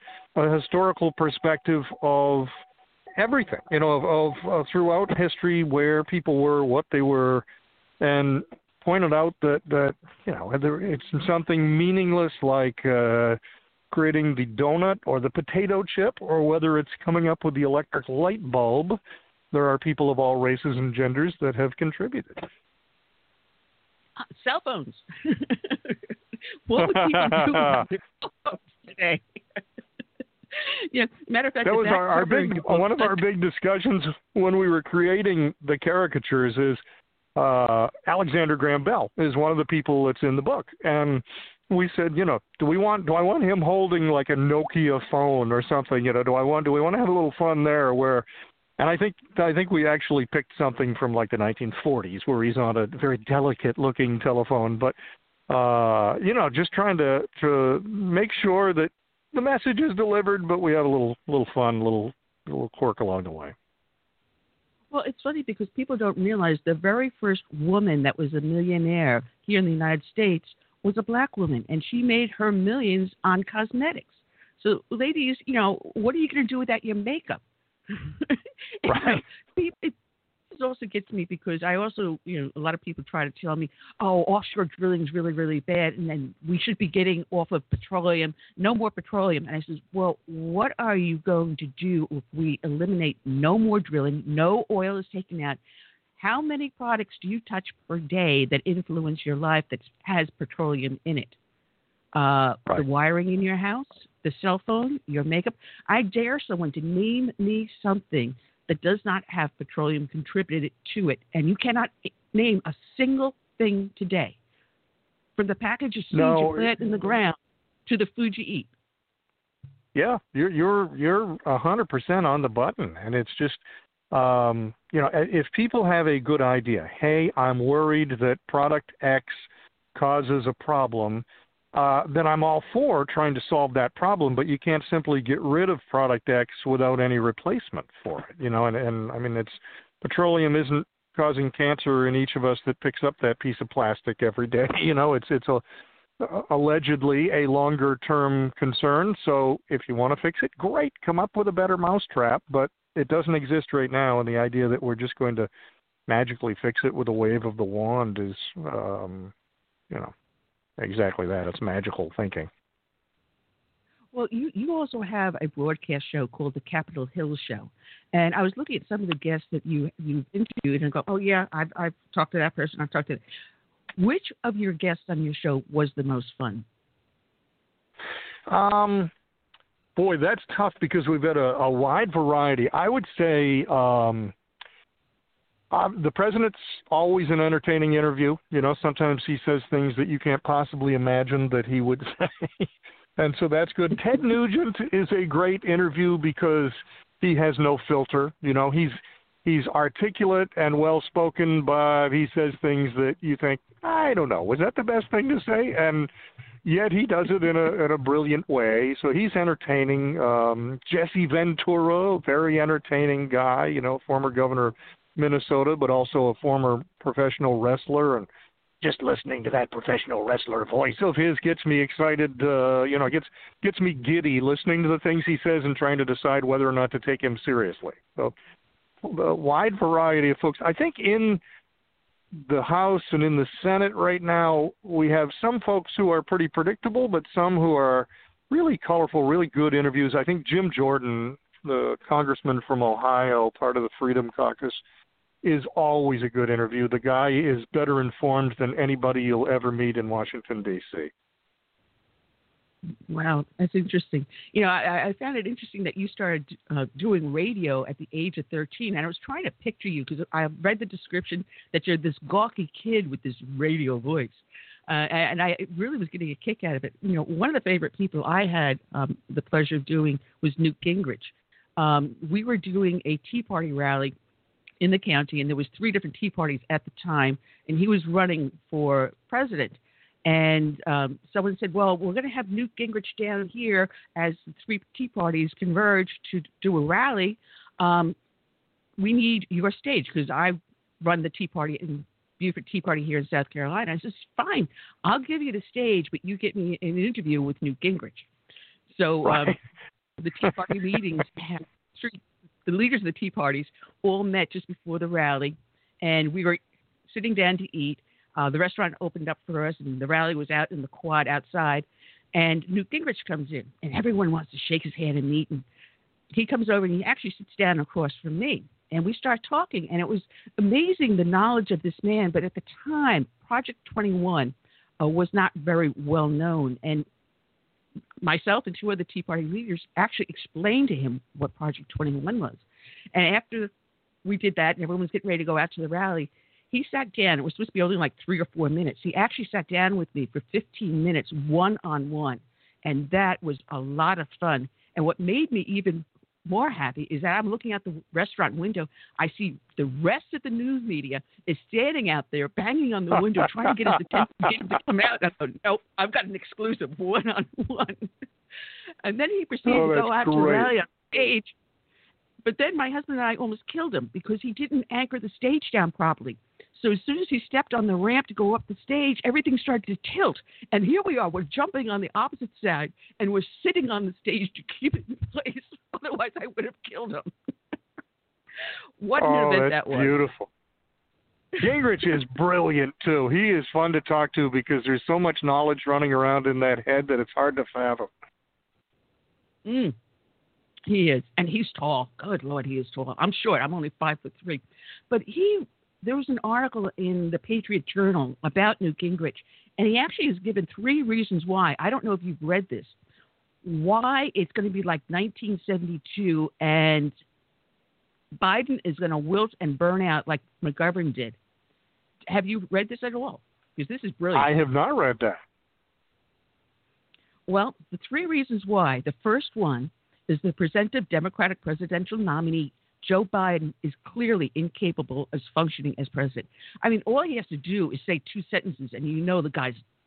He said Harris will prove to be the most disastrous vice presidential nominee since Tom Eagleton, a Democrat out of Missouri, who had to resign from the McGovern ticket. Right. There was a huge scandal about that when he had to step away. And then he said, finally, the depth of radicalism in the Biden-Harris platform and the Chuck Schumer, Nancy Pelosi legislative agenda became clear to the American people. They will be increasingly alienated from the new radical Democratic Party and its candidates. And you're actually seeing Democrats turn on the leadership in the party already, saying, cut it out. Yeah, I took note the other night watching. I kind of held my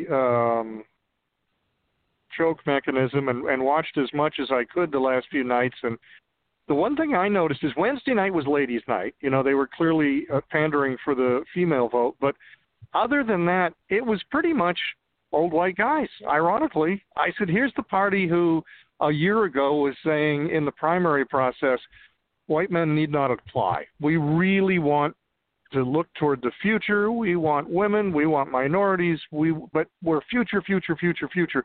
And then literally everyone they put on stage was, you had Chuck Schumer, who was first elected in 1981. You got Biden himself, who was first elected in 1972. You've got Bill Clinton, of course, who was, had his first allegations of sexual misconduct in the 1970s. Everything going on that stage was looking back, with the exception of AOC. She did 60 seconds one night doing her introduction, and I jokingly said, I don't know whether that 60 seconds was because they didn't dare to let her go longer or because that's the attention span of her followers. I don't know which it is, but either way, it was just for a group that says they want change and they hate the status quo. They had an awful lot of people on that stage that created the status quo.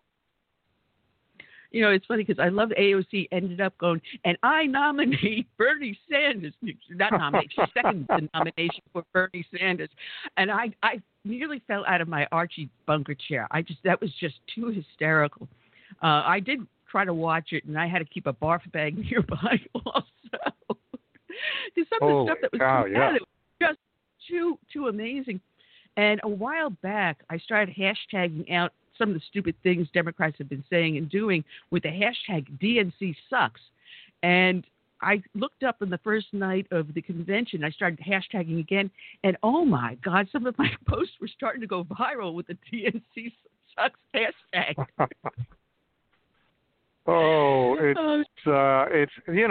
The circus is in town. I mean, it is entertaining, but good Lord, I just think is this the best we can do? And apparently they believe so.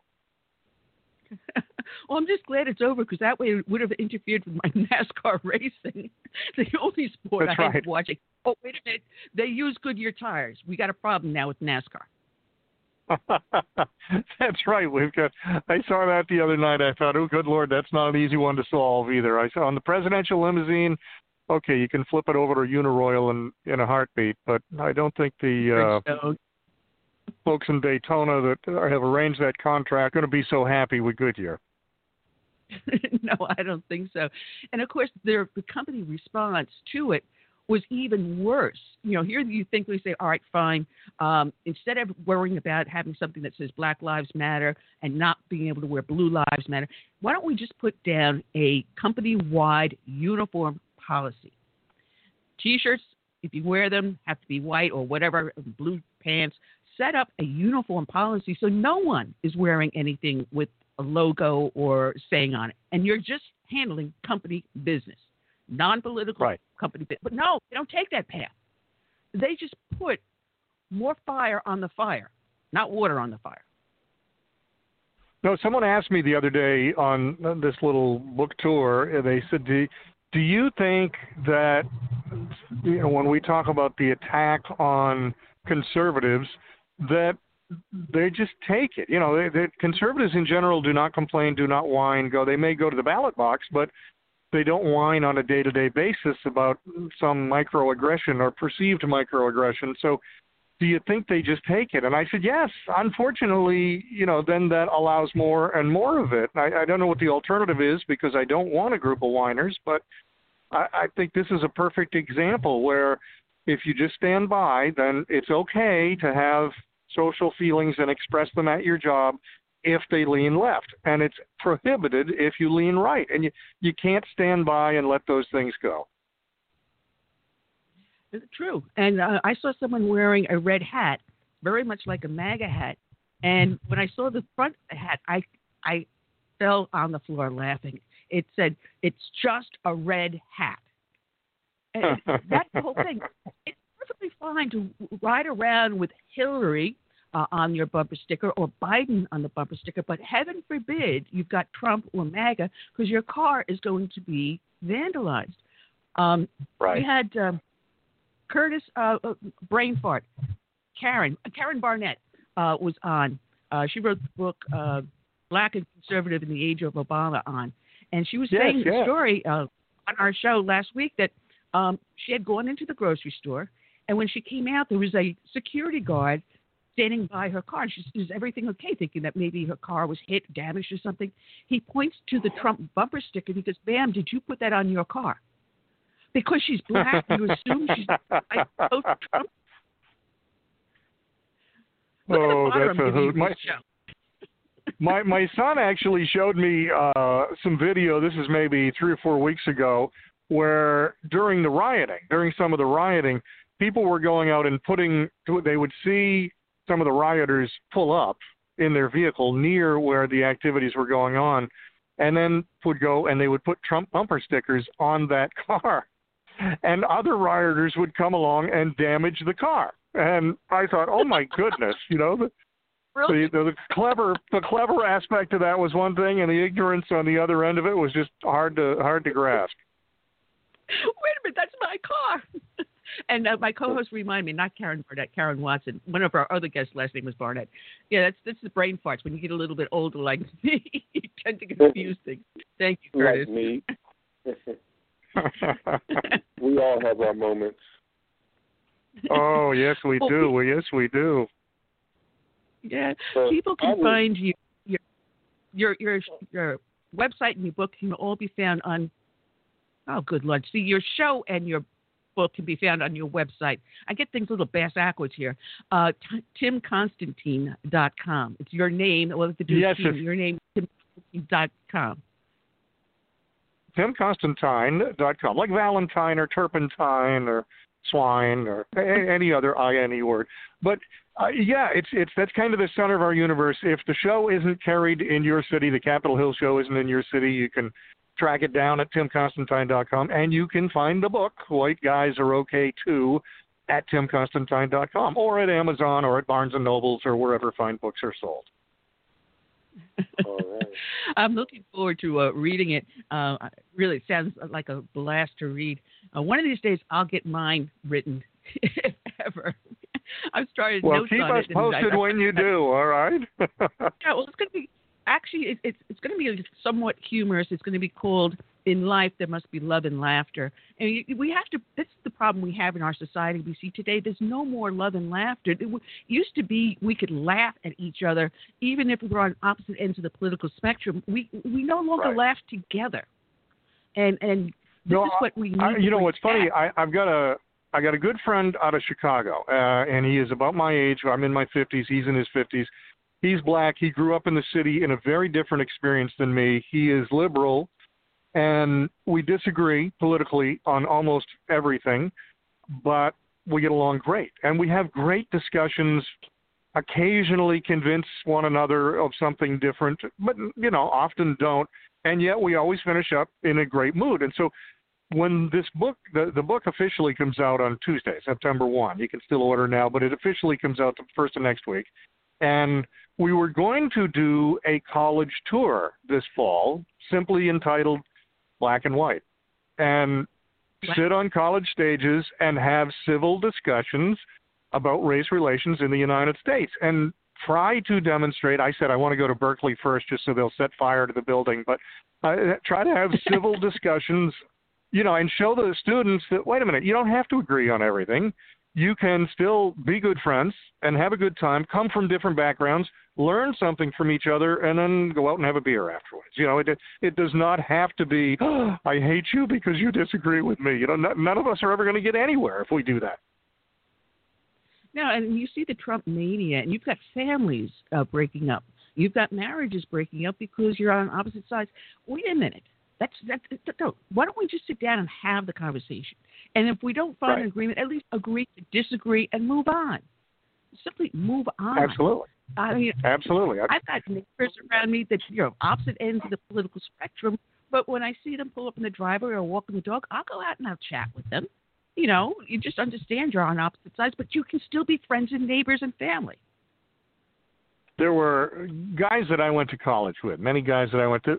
We had different ways of life. I had one roommate who I get a text from every year teasing me about professional basketball. On Christmas Day, he will tease me about basketball, but we very, very different people. He would wake up and get stoned first thing every day of his life. I never touched the weed in my life.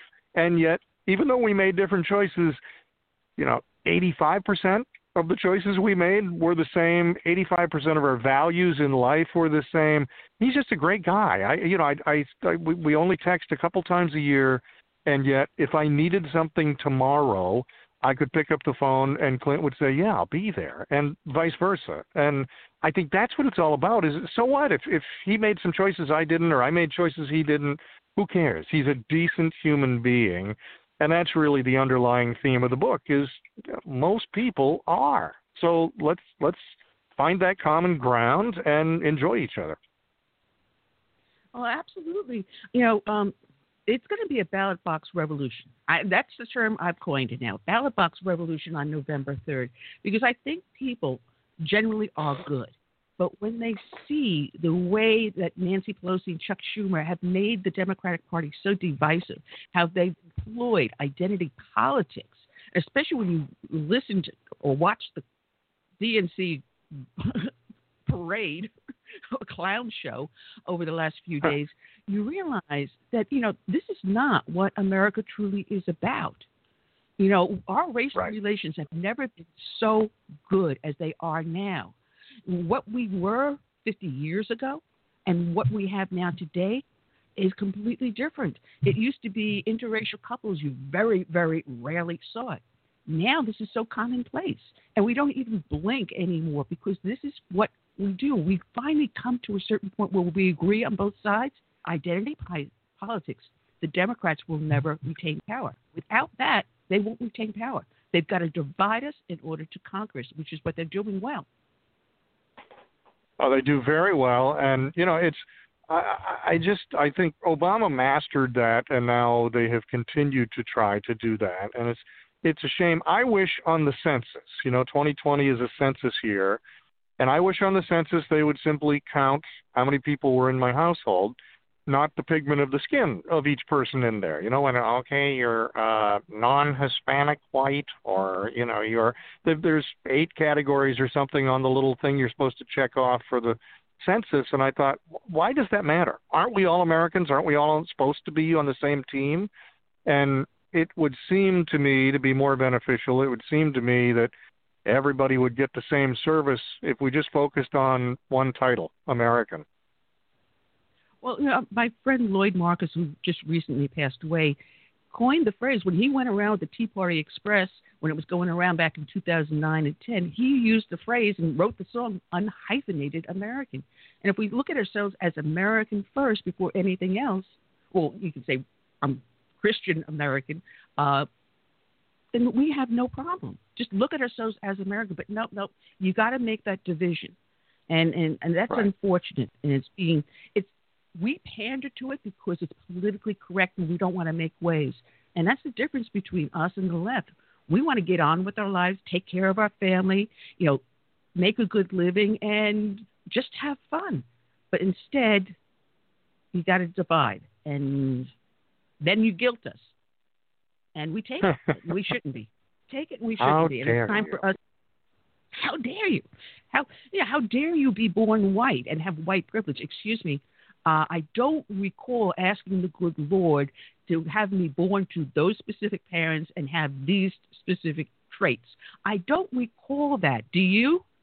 Do you, Tim? No, and it's funny because I said, we all hit the jackpot. We all hit the jackpot being born at this particular moment in time, regardless of whether you're male or female or what your color or ethnicity. You were born in this particular moment in time in the United States of America. You hit the lotto. You have more opportunity than any human being has ever had in the history of the planet, regardless of your background. And people that are complaining about that, I always ask, have you traveled around the world, Annie? And, they'll say, well, it doesn't matter. Oppression is oppression. And I'm like, no, really, it's not the same. You can do anything here. You can't do that everywhere else. I've been all over Africa. I've been all over Asia. I've been throughout the Middle East. And there is no place like here. God bless you. If you think you can do better somewhere else, feel free to go. But there is no place where you can do what you can do in the United States. No, I'm one who's traveled the world, too. I used to own a travel agency, one of the many things I've done.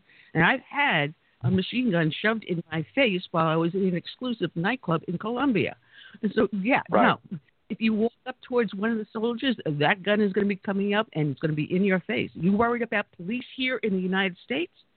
Travel somewhere else and then really know what oppression really is.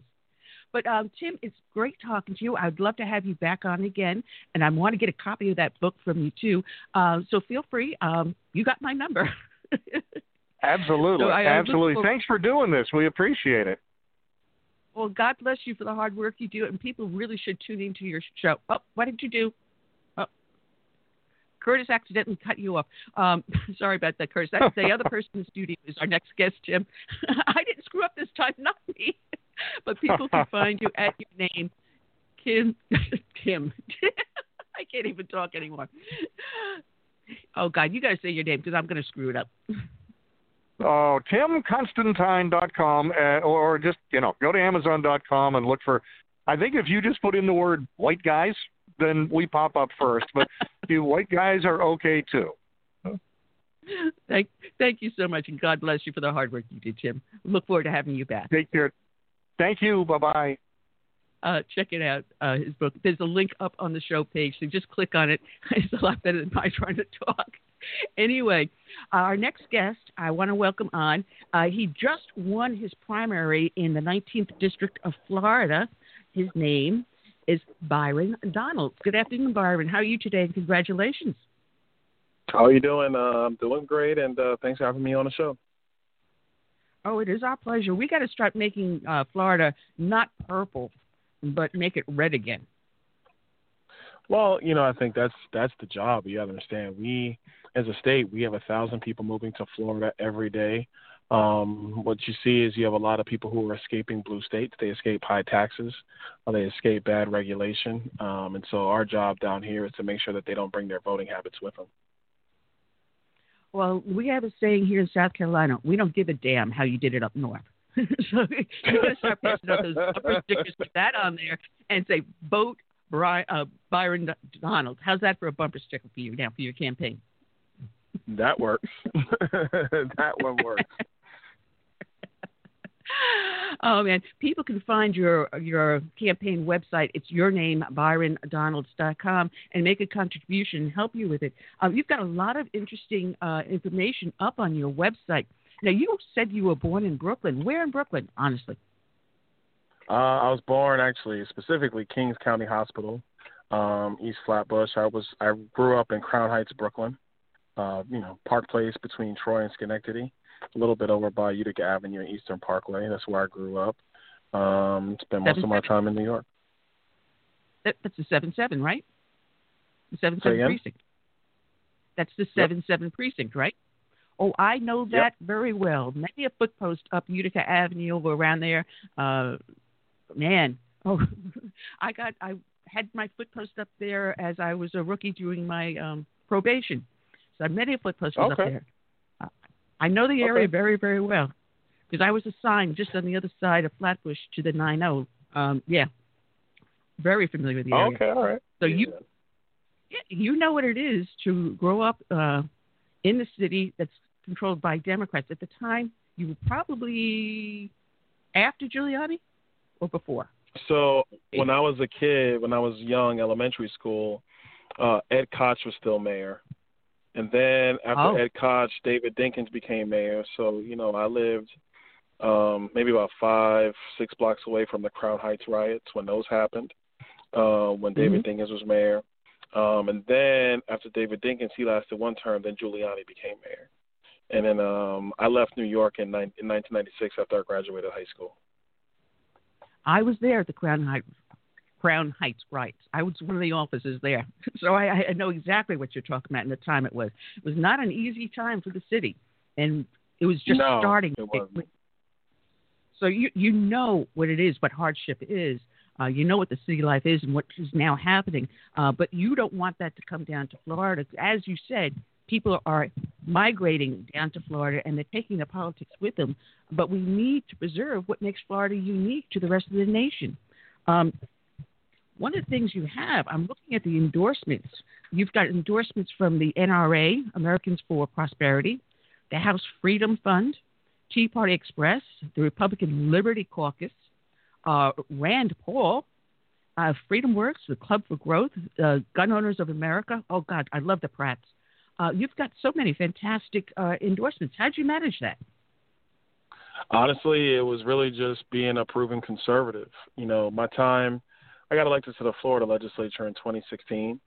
And so in the legislature, you know, I worked on school choice issues. I worked on commerce issues, worked on criminal justice reform issues, but doing it from a conservative point of view, not like what the leftists try to do with bail reform that has really gone out of control, especially in places like my former home city of New York.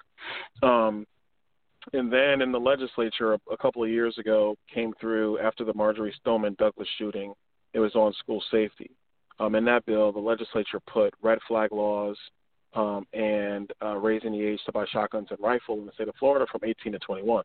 I oppose those bills, and I oppose them because red flag laws actually take away Fourth Amendment due process rights from law-abiding gun owners, and raising the age to buy a shotgun or a rifle for people between the ages of 18 and 21 takes away their Second Amendment rights. And for me, even though there were great things in that bill, I was like, you can't trade constitutional protections just to get a good deal done, in my opinion. You don't trade the Constitution. It's not a bargaining chip.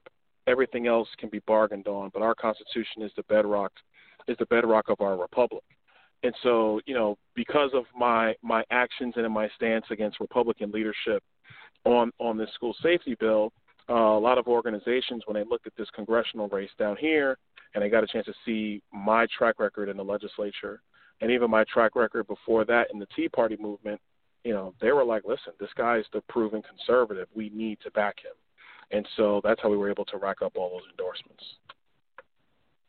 Absolutely. You know, the problem is that we have a lot of people running with actually no prior record, and they're just saying, I'm conservative. You have actually proven it.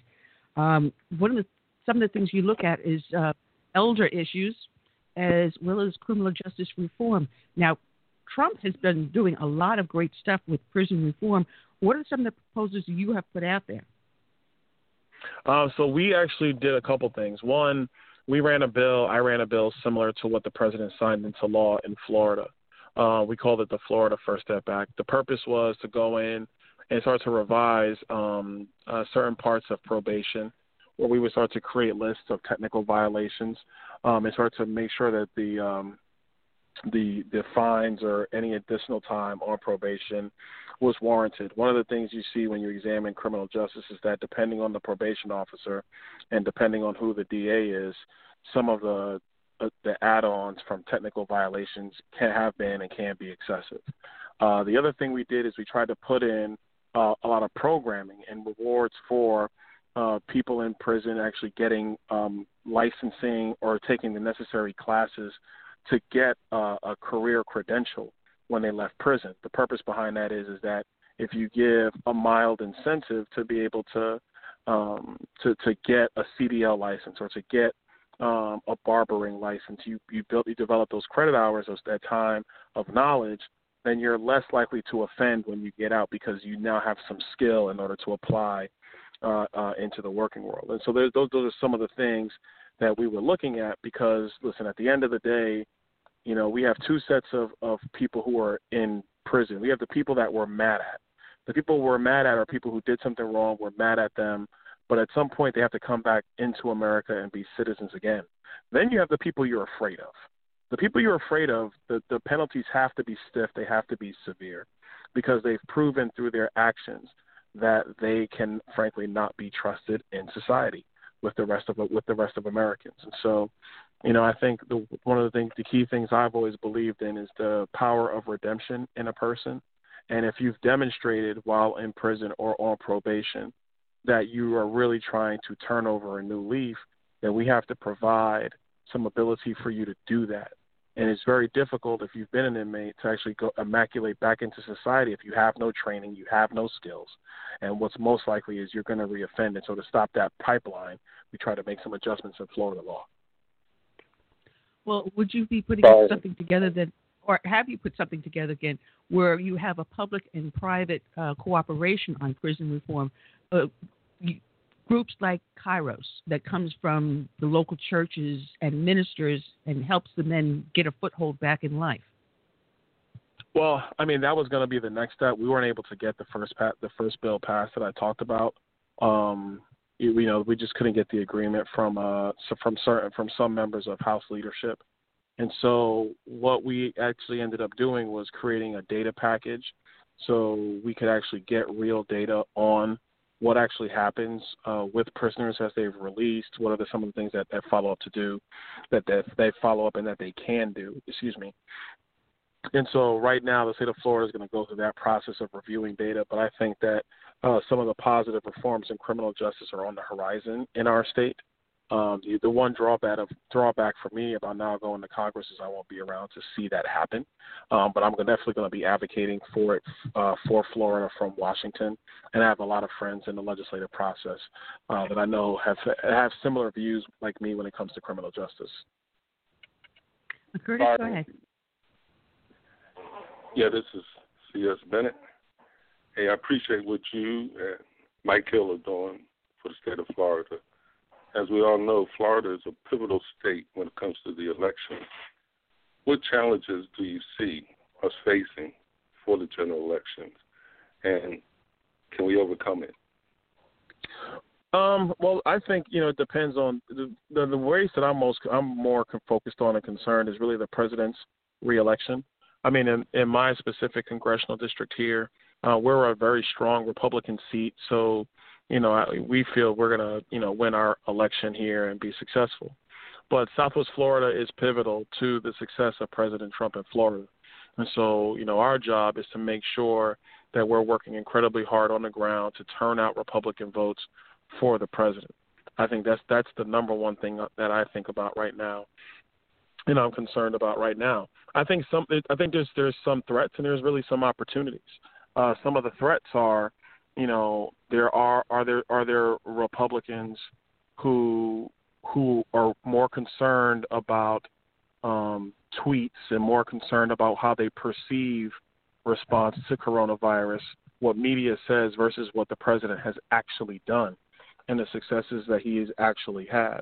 I think the opportunities are from actually minority voters and independents who are watching, you know, frankly, the Democrats turned a blind eye to so many things that their side supports, like the anarchy that's happening in our streets, like you know, frankly, members of Congress actually going out and raising money to post bail for some of these rioters and looters. These are things that Americans, whether they're Black Americans, Hispanic Americans, or white Americans who happen to be Democrats, they're watching this as well. And so I know I've had personal conversations with colleagues of mine from high school and from college. I mean, they're Democrats, they're Black, but they don't like what they see. They don't like this. And I think we have a real opportunity for independents and for minority voters to explain to them, but basically be like, listen, stop worrying about tweets. Let's worry about policy, like what actually matters in your life. Because if you compare policy and what matters in your life, you need Donald Trump to be president again. Because even if you look at Joe Biden's platform, his platform is really out of the left. This is the AOC Bernie Sanders platform.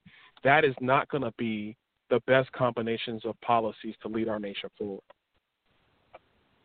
You know, I have a friend of mine, Leon Wynn, that's tried to run for Congress a few times, but now he's on the executive committee with the South Carolina GOP, and he once told me a story that he went into an NAACP meeting, and he went to speak to them, and he goes, I want to ask you 5 questions. If you say yes to all 5 questions, you should be a Republican. And he went down the list. Do you believe in earning your own living and not paying someone else to sit home and not work? And raise their hand, of course. Do you believe in the sanctity of the marriage? And, of course, they all raise their hand, yes. And he goes down the list. And he goes, thank you. You are now officially a Republican. We have a whole section of our society that say that they're a Democrat, as you say. But when they see that all of the moral fabric of our nation is being torn apart, they're starting to wake up. It's the Brandon Straka walk-away movement happening on steroids. Yeah, I agree with you, and I think it's actually interesting if you look at some of the data that's out there. I'm going to talk about black voters specifically. Black voters under the age of 40 are far more independent than over the age of 40. There is definitely a movement afoot amongst black voters where, listen, they've heard the promises from Joe Biden for far too long. I actually sent out a tweet last night while he was speaking, and I said essentially that the Democrat platform for president is in the teleprompter, because I've heard these same promises in 2016, in 2012, in 2008. I ran out of characters, but I could have said in 2004 and in 2000. Like, I've heard this before. And frankly, if he was going to be the leader that we needed, he had 47 years in Washington to get it done. What has he done? The second part is that, Joe Biden is one of the architects of the 1994 crime bill, which has had negative impacts on many people living in urban communities, without question. And so the question, you're looking at yourself, and you can see even how the entire DNC convention was formulated. They're talking about how the Democrats are the light and Donald Trump is the darkness, and we're fighting for the soul of America, and we need a president who has empathy. And I'm thinking, and I'm watching this, and I'm like, I don't, with all due respect to those guys, I don't want my best friend being president. I want somebody who's effective at running the nation being president. And so you don't have to like everything, but you have to like results. And so if you're a result-oriented person, I think younger voters are far more result-oriented and don't get caught up in this cult of personality of, oh, he's such an empathetic leader, I just like this person. Like, that stuff, if you want to spend time with somebody personally, vote for that. But I know I want somebody who has a track record of success, demonstrated track record of getting things done. And so you say what you want. Donald Trump has been one of the most effective presidents in the history of the country, bar none. Look at what he campaigned on, and look at what has actually happened. And those are the results, I think, the American people. Well, you have a huge point here, because the media is not reporting on the results. They are so far in the tank with the left and with the Democratic Party. They're not reporting the successes he has had and how he has moved our country forward. If you just take a look at the White House webpage and their little mini press releases saying, all right, Donald Trump signed this into law, or Donald Trump passed this into an executive order, and the benefit the nation has reaped from what he is doing. But this is all kept quiet. The media, that's not their narrative. That's not going to help the identity politics of the Democratic Party get another Nancy Pelosi and AOC or whatever elected. That's not going to keep them in power. I agree, and I think that, we're at a new age in politics. I think, number one, people overall realize they can't trust news. Let's start there. And most news isn't even news, it's opinion. And I think voters recognize that immediately now. The second big thing is the president has been smart in the fact that he uses Twitter to his advantage. I mean, he makes sure he's driving news cycles as opposed to letting the media decide and dictate what we're going to talk about, what we're not going to talk about. The third thing is that Joe Biden has never had to debate anybody like this. So what's Joe Biden going to talk about? He's going to try to run out and talk about Charlottesville, which even if you look at what the president said, his statement was accurate and correct. But instead of talking about his policy failures, the things he has not done, the areas where Donald Trump has succeeded. But the fourth way is that social media has really changed the game. You can push messages to people in a way that you never really could before, where you had to rely on the mainstream media. There's so many different avenues to get information to people. And also people are deciding to go to sift through information for themselves. So, yes, does the media still have sway? Yes, they do. But I think you have a president, frankly, who people already know right now that the media is not on his side. So people inherently know this now, even in a way they didn't really know in 2016. They know it now. And so I think the president's going to have a golden opportunity to make his case. We as a party, we're going to make our case for the president. And I think at the end of the day, the voters are going to see it our way. You know, we've got this Black Lives Matter movement. Every 4 years, when it comes around to the election cycle, they rear their ugly head. And we are now learning that George Soros is throwing millions upon millions of dollars into it to keep it propped up. But I always ask this question. If Black Lives Matter so much, why are they not protesting outside of abortion clinics? Oh, because they have a political agenda. Their political agenda is based in Marxism. Let's be clear. Their political agenda relies on people like Bernie Sanders and AOC being in levels of political influence. If their agenda was a conservative agenda, they would be doing the things that you talked about. And not just at Planned Parenthood. They would be holding rallies and marches in the streets of Chicago and Los Angeles and New York, to be frank. You know, Little Rock, Arkansas, Flint, Michigan, you know, Detroit, Michigan, all these places where, yeah, we do have major issues with black-on-black crime. They have a political agenda. And I think this is important to understand because the name of their organization is a sentiment that virtually all Americans agree with. All Americans agree with that sentiment. But the organization has a political agenda that is antithetical to the American agenda because they want to bring about a Marxist utopia. They don't want to maintain a constitutional republic with separation of powers, where the individual and the individual's family is the driving force behind success. And so that's the bigger differential right there. That's why they're not interested in what Planned Parenthood is doing.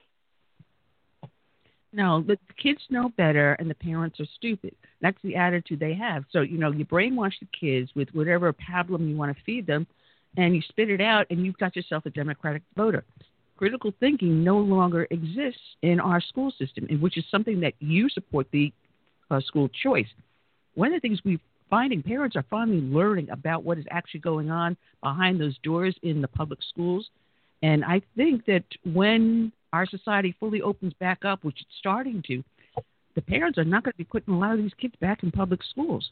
So with school choice, how does Florida work it, and how would you take that to the national stage? Well, in Florida, one of the things we did last legislative session or the session before, I can't remember right now, is we created a family empowerment scholarship. It's actually publicly funded dollars that provide a scholarship for a child to go to any school that they want. Now, we started that scholarship with only about 14,000 recipients, so it's still quite small in our state. We have about 2.8 million children who are in public schools or charter schools, in that combination, about 2.8 million children. So we're starting small, but the building blocks are to be able to give a parent the purchasing power in education. You see, all a parent wants, they just want to make sure that their child is getting every academic resource they can in order to build a transformative life. That's what parents are looking for. If you give parents that purchasing power to choose the environment they go to, then schools can't have this indoctrination mindset. They can't have a culture which is geared towards unions as opposed to students. And so that's why I totally support that. I think in America today, what we have to really do. Oh, we just lost our caller. Curtis, we just lost him. What a shame. Because he's so interesting, and I'm praying that he does win the seat. He is so logical, so even-keeled, This is what we need to go into Congress. So hopefully he'll call back in the last few minutes and realize that he missed it. Because one of the things he also tackles in his platform. Oh, here he's back again. Okay, here we go. Byron, I'm sorry about that. Sorry about that. But you're talking about what we need to do with the kids. Yeah, I mean, I think, family empowerment is critical. I think if you have that, then school districts won't be able to be so union focused. They won't be able to, because a school district is like any other business in America. They want market share. And so school districts right now have dominant market share in education. If we have a true economy in education where parents can make that decision for themselves, then you'll see education become child-centered again. Knowledge will become the most important driver in the choice of a school, not zip code. And so, the ability to see, well, my children do well at this school and children suffer at this school, that'll be the driving force. And so that's what we need. I mean, we're in the information age in America, but yet we're still using an academic model for the most part that was built at the dawn of the Industrial Revolution. And so you got to have a true economy in education. School choice does that. The benefits far just exceed indoctrination. It helps every child get a transformative education. A transformative education is what drives our industries. It's what drives the innovation of our nation. It's what drives people to be able to be their best selves based upon the strengths that God has blessed them with. Well, we're seeing the failure in the public school system, especially when the kids get to higher learning, college or university, because those colleges and universities are no longer teaching just only college courses. They have to go back to high school level courses and teach these kids the basics they need to succeed in college. So it makes no sense. We must secure our school system and school choice because we're losing whole segments of our society, and whole segments of generations are being lost because they're not being educated properly. And I'm talking like an idiot. I'm stumbling over my own words. Forgive me, because I get so angry when I think about how these kids are not learning. Did we lose Byron again? Yep. No, I'm here. Oh, okay. You hear me? Yeah, we got you. Because my generation, you were taught that once you left high school, you were able to go out into the business world and get a job. Kids can't even do that today. Correct. And so that's why, education reform is one of these things that we have to continue to push. I think what COVID-19, if there was ever going to be a positive side of COVID-19, what it has shown parents across the country, number one, is frankly how little their kids are actually learning in school. That's number one. And the second thing it's really taught them is giving them a complete window into, well, you know what, maybe I can find another thing. When you have school districts who are basically saying that the teachers are going on strike because of COVID and how they don't feel comfortable going back in the classroom, well, tell that to somebody that works in a supermarket. Tell that to somebody who's worked on a farm, who were tagged as essential workers. They had to be in these services. So if teaching is not an essential service, I don't know what is. I think parents need to be given that opportunity to make these decisions for themselves. If you have that being the driver, then we're going to see a complete shift in our educational framework. Well, everyone goes, well, why don't we do teaching online? But kids, we're social animals. Kids need to learn how to interact socially. They need to learn how to interpret body language and facial expressions and voice tones. You don't get that online. You get that when you interact with other fellow students and adults. Adults need to help you adjust to society. Online's not going to do that. Agreed. Totally agree with you. Curtis, what go I ahead. was just going to add that once we get Trump back in, we're going to have to do something about the curriculum in schools and at least begin with the state-funded colleges and universities, because all they're doing right now is churning out little Marxists and socialists, as we know. And these are the very people we see out there tearing up neighborhoods and becoming a part of groups like Antifa and Black Lives Matter. So I think we need a whole revolution when it comes to education. I think Trump is going to do that in his last 4 years. I agree, but this is now more than the president. This takes governors, because you got to understand there is a limit to federal power. The one issue with the federal government, especially since Woodrow Wilson was president, is that it has grown. It's been a behemoth that has grown every single year and starting to amass powers that it was never granted under the Constitution. And it does that actually through budgets and continuing resolutions. All this money that gets sent to states and localities, they come with strings attached. So even though the federal government providing quote-unquote financial support, what they also are doing through frankly dollars is that they're basically putting in rules of what they want to see for the money that they're sending. Well, that's Washington taking authority it shouldn't be taking. I think the key thing is you got to have governors and states have to start reasserting their authority in education about what they're going to do. I think the federal role needs to diminish because, listen, Donald Trump is president now, and so, as conservatives and as Republicans, we want these things to occur, but what happens when he's not president? What happens with the next president? What happens with the president after that? These are the reasons why the federal government should not be involved in these issues. This is something that states should be managing with their governors, something where the people have more control in their state as opposed to the nation. Let me put it to you this way. I don't want the voters of California deciding what kids are learning in Florida. I want the voters of Florida to decide what kids are voting in Florida. I want our governor and I want our state legislator, the people who are elected by our citizens, to decide that.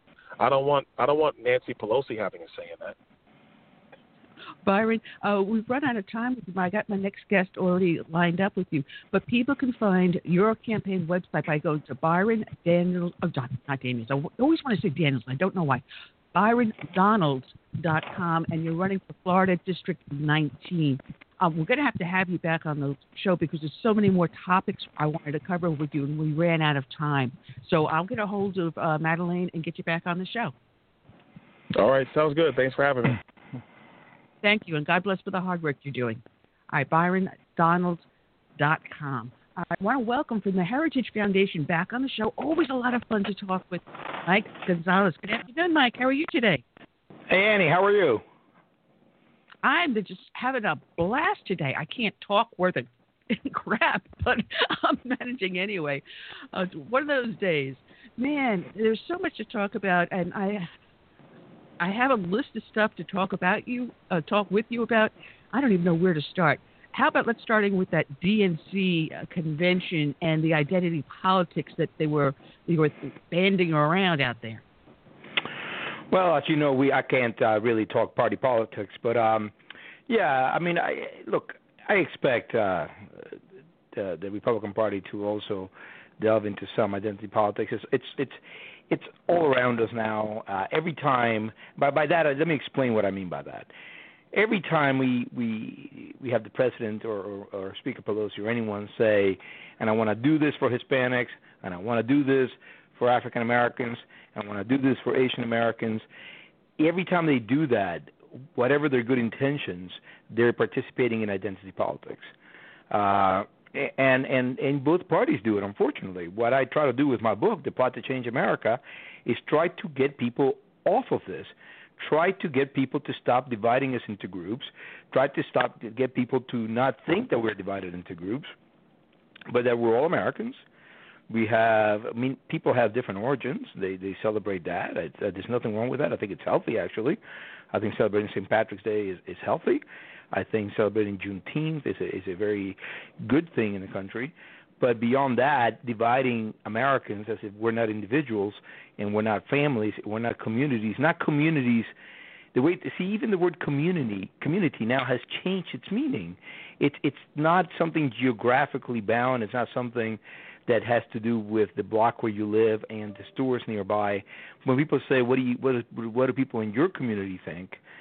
The first thing I think of is, what do people in my town think? But actually some of them may mean, what do the Hispanic people think? Which is really bizarre because I'm Cuban American and I don't live with a lot of other Cuban Americans. So, to think in terms of a community. So this is what I'm talking about. This is we're now been doing it now for 3 decades. We had to stop getting away from it. So unfortunately, both parties do it. I'm trying to tell leaders in both parties, stop it. This is not going to end well. you have a really great point, because they assume because you are Hispanic or because you're black or because you're Asian or because you're white, you group things. It's a homogenous policy among that ethnic group or that racial group. And we're finding that there's a huge kickback. There's a lot of people that turn around and say, simply because I'm black, it does not mean I vote Democrat. Simply because I'm white, I'm not going to vote for the old white guy. Simply because I'm female doesn't mean that I'll vote Democrat. And our political sides, both sides, as you say, throw us into this group. You've got to go after the black vote. No, why don't you go after the American vote, the unhyphenated American vote? And I think the younger generation is starting to get that because they're pushing back. Politicians need to go into every neighborhood of both parties. They need to talk to everybody. One of the bad things that we have done, actually, because of identity politics, is that now we have congressional districts that are, that can be a majority of a community of interest. So that can be a majority African American or majority quote unquote Hispanic, and that is something that, because of the way the Voting Rights Act has been interpreted, so members of Congress have less reason to go to people outside and to talk to all Americans, to try to convince all Americans of their ideas. This is yet another reason why we should stop thinking in terms of race. It's unconstitutional. There's a guy named Chris Caldwell. I know him. He's actually a friend of mine. He's just written a book. And in his book he says that what we have now is a rival constitution.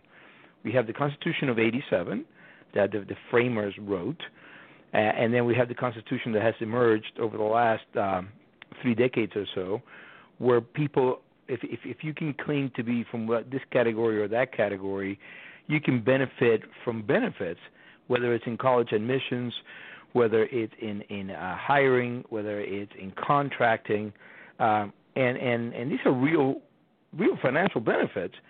The other problem is, the problem is that the Supreme Court, in a string of wrongful decisions, has said this is okay, this is constitutional to use it as a factor in combination with others, but that is a very clear violation of the 14th Amendment, and it is in very clear violation of Title VI of the Civil Rights Act of 1964 in the case of college admissions. So I think we need to enforce the Constitution, the Equal Protection Clause. We need to go back to, and I'm actually, by the way, Annie, I think that future Supreme Courts are going to, the next time the racial preferences of affirmative action arrive at the Supreme Court, I can't see them surviving. It's funny because I hear about white privilege all the time, and I keep on going, well, how come I haven't benefited from it? When I had a business, I was denied a small business loan because at that time I was not of the right ethnic variety. When I attempted to get college grants or scholarships, sorry, you're the wrong skin tone, and even though you're female, you've got to be black or Hispanic. When I applied for a position as a police officer in the county I lived in, I was like, yeah, you're taking females, right? But you're not black or Hispanic. So if there is white privilege, I haven't benefited from it.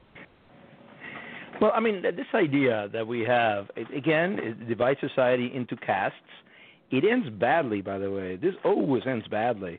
I was filled me with hope that the Justice Department last week said that what Yale University does in its admissions process is illegal, and it's ordered Yale to stop using race in its admissions process. But what I was particularly heartened by is what Assistant Attorney General Eric Dryban said.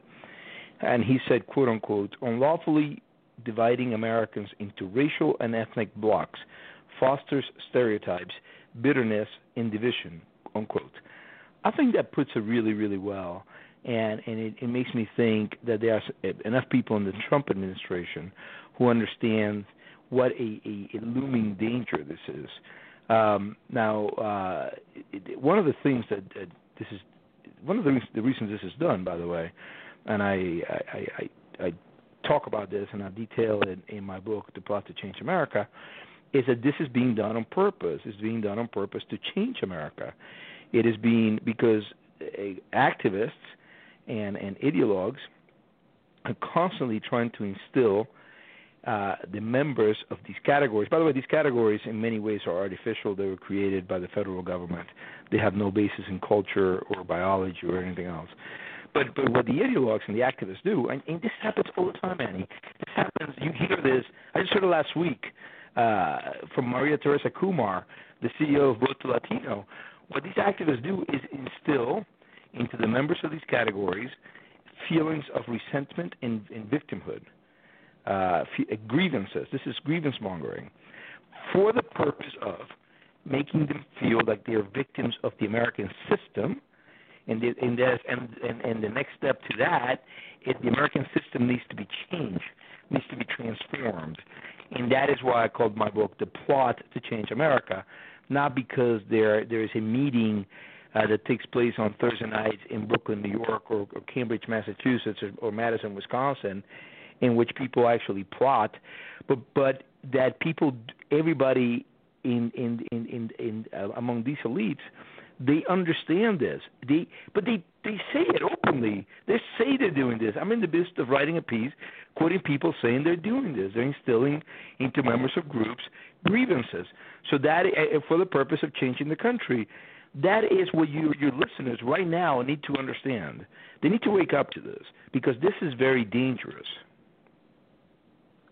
That it is. You know, if you create a victim, then you create yourself a potential voter because now you're going to pander to that victimhood. And then that person feels entitled to more benefits in life than the person they perceive as the aggressor. And the aggression could very simply be the flag I wear or carry, my ethnicity, my gender, because I live on a certain street. Oh, no, you've got to give me your house. I'm with Black Lives Matter. Now, you've got to exit your house, and I'm taking over your house, which they did in Seattle. They stood outside privately owned homes and demanded they get turned over to the protesters. This is crazy. Yeah, there was a woman from Black Lives Matter in Chicago last week who was videotaped saying, yeah, no, looting is fine because it's reparations.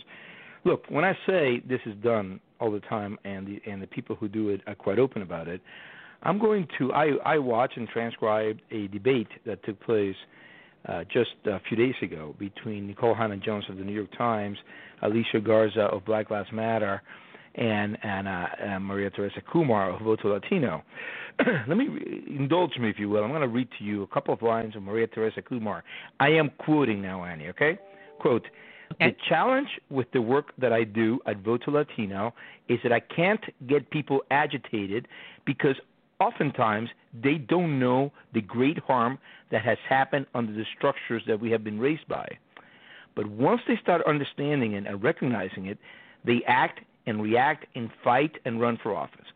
So what she's saying is that she sees it as the mission of Voto Latino to inculcate grievances and resentment against the country they immigrated to, into voters who are of Latin American origin. This is unbelievable. She said this. I did not make this up. This is exactly what she said. She's openly convincing people who have immigrated here that the very conditions that attracted them here in the first place are harmful and have made them victims for the purpose to have them change the economic and cultural system that we have. Your listeners have to understand this. You know, it reminds me of a story that was in my local paper just about 2 weeks ago, maybe. And there was this rise now to take down certain monuments, to change the names of places. Now, I live in the South, and there's a lot of communities that call themselves something plantation or that plantation. There was an article in the newspaper that this woman, who happens to be Black American, has been living in this neighborhood for something like more than 20 years, raising her family there. And she finally realized she's being victimized because the community she lives in is named something plantation. So she didn't realize the implications of the word plantation her entire life. raises her family there, but now she's victimized. This is the mentality that you and I are looking at. Yeah, and that's what the reason why I wrote my book, The Plot to Change America, because I detail exactly what has happened, who did it, how they did it, but especially why they did it. And the reason I do this, and I'm forensic about it, is so people can then, and by the way, I have hundreds of footnotes. Everybody can go back to the footnotes, and I quote mostly leftists. I try not to quote conservatives. I quote the left, because the left is quite open about what they want to do and what they're doing. So I'm very happy to quote them. So that's the reason I wrote The Plot to Change America. It's selling well, unfortunately, because I say unfortunately because it's selling well because we see what is happening today in Portland or Chicago or Seattle or Richmond or New York, and it is all a consequence of the things that have been done now for decades. Yeah, it's absolutely amazing. I have up there the link to the Heritage Foundation, which has your book up there on there, and they can watch a small video as you explain this. You did it with Michael Knowles. Michael Knowles, and I love his book, Reason to Vote for Democrats. It's all blank. But something else that you've done also, and you look at the violence that's going on here in the United States. You recently wrote this article with Lori Reeves, Steve Bucci, Charles Stimson, Zach Smith, and Catherine Gorka, titled The 14-Step Action Plan for Stopping Targeted Violence in American Cities. And I found it a very, very interesting read. You know, we've got law enforcement agencies stepping back and allowing this violence to occur. And you're telling us stop doing that. Yeah, I mean, that's what's happening. First of all, most Americans are not seeing what's happening in Portland because the media does not allow it to happen. The media doesn't put it on TV. And when they do, they say it's mostly peaceful protesters. You know, this is. But by the way, what does the phrase "mostly peaceful" mean? If people are peacefully protesting for an hour and then spend 15 minutes learning and looting, that is not a peaceful protest. So what we try to do is point out what has happened and what can be done. You know, how and the important thing here is for the federal government, the state, and local authorities to work together. This is important. You hear from the Trump administration that, you know, for example, in the case of Portland, the state of Oregon and the city of Portland just did not want to cooperate. But that is obviously very, very worrisome. These violent riots in Portland and other cities across the country must stop. And by the way, the violent groups have hijacked what were originally peaceful protests, and there was real serious outrage at the murder of George Floyd. But what is happening now is completely divorced from that. It is an attempt to transform the culture of the country. That is so very true. And you look at Lori Lightfoot, the mayor of Chicago. She's not defending her city, but the block she lives on, that's got enough security. And what got me, Michael, I watched her press conference. She defended herself, her policy of defending her home and no one else's. And she dared anyone to challenge her decision. This is what we're facing, the lack of reality to some of these people's logic. Yeah, I mean, she's coming across as the Marie Antoinette of Chicago, actually. It was, where do the ironies stop? First of all, the people who defend these riots always say, well, people have the First Amendment. They have the right to exercise the First Amendment. Well, why does this not apply to Mayor Lightfoot? Then the people who say, well, we need to dismantle the police. well, who is defending Mayor Lightfoot's blog? So the ironies, and I think they must be blind to the ironies of what's happening, and the press is not pointing this out. By the way, NPR, National Public Radio, which you and I pay for, even though it is a completely progressive outfit, we're still forced to pay for it. And none of our political class will ever do anything about it because they lack the courage to defund NPR. NPR interviewed Mayor Lightfoot. Didn't ask any questions about this. Not at all. Like it was really the red carpet treatment. Yeah, we look at what's going on with these riots going on, and in this 14th step thing, you break down exactly what BLM Global Network is, and its ties to Marxism, where we have Colors and Garza state that the purpose is for them to train Marxists. If you go on the Black Lives Matter website, they tell you exactly what they want to do. They want to break down the family unit. They want to just tear apart the very fabric of our nation.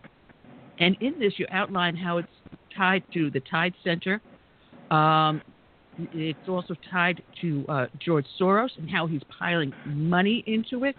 There's also Act Blue. So when you turn around and donate money to the Black Lives Matter movement, to the BLM, a lot of that money is then funneled over to Act Blue, which then funnels that money into the Biden campaign. It is such an incestuous circle, and it's so corrupt, and no one is calling it out except for you in this.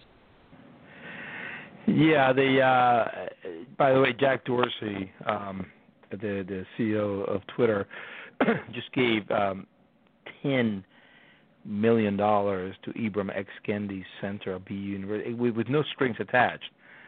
And Kendi is one of these so-called anti-racist trainers who actually, they use a lot of racist concepts in their training, because oftentimes they say that punctuality and hard work and delayed gratification and the use of reason are white traits. That is so toxic. I can't believe that anybody says this, that people get paid to say this, because that is completely untrue and toxic, okay? Love of reading is not a white thing, and these so-called anti-racist trainers say this. And Jack Dorsey of Twitter just gave $10 million to one of the top people who do this, Kendi. But no, you're quite right.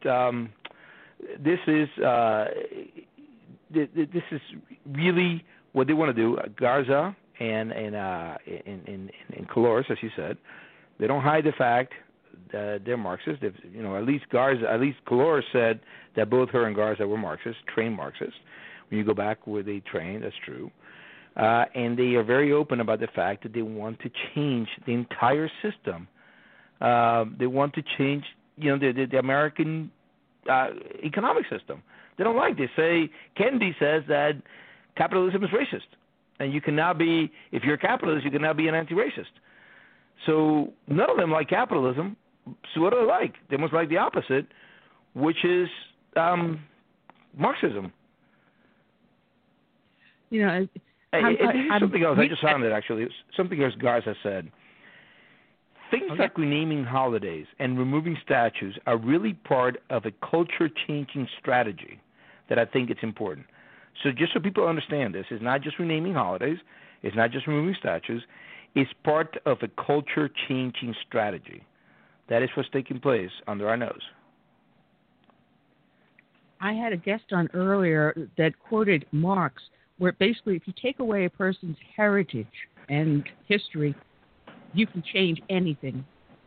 So it's a Marxist tactic to remove what makes us as Americans great, knowing our history, where we came from and where we can go forward. If we take that all away from us as individuals, then we are so pliable that Marxism is the next step. That would be the next logical step, which is what we're trying to fight. I found it curious that you wrote in here, well, I don't know if you personally wrote in there, that arrangements have been allowed that the network, the BLM network, actually escapes public scrutiny on how it spends its funds. I thought if you start a nonprofit, you're supposed to be tracking every single dollar, where it goes and where it came from. Yeah, that's the thing is that, so BLM is a project of, quote unquote, a project. It was a project of Thousand Currents, which is a funder of the hard left. They are a 501c3, and they must reveal, a lot of stuff.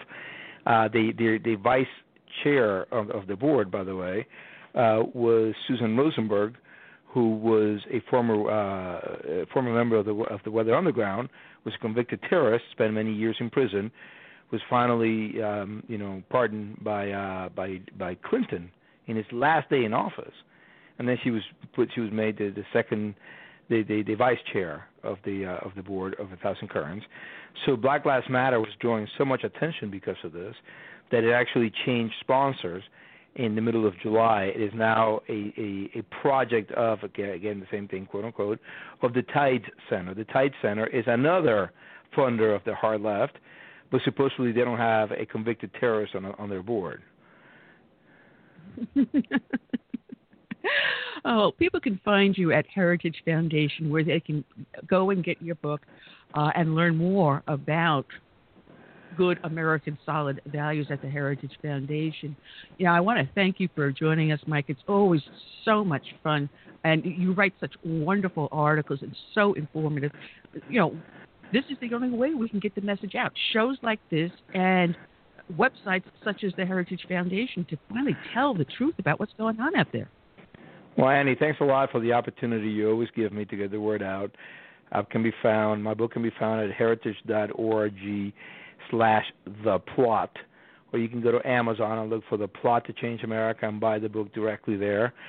Or you can find me on Twitter at Gundisalvus, GUNDISALVUS. Thank you again for what you do, and thank you for having me on. Well, God bless you for the hard work you do, sir, and you're always welcome back. And I know you can be back many, many times here. Thanks a lot, Eddie. Thank you very much. Have a great weekend. You too. All right. That's it for what we got for today, Curtis. We've got coming up next week. What the heck do I have here? Okay, here we go. Next week, oh, my goodness. We've got Clarence McKee. He's coming in. You've got your friends Bobby and Kyan Michael, Blacks for Trump.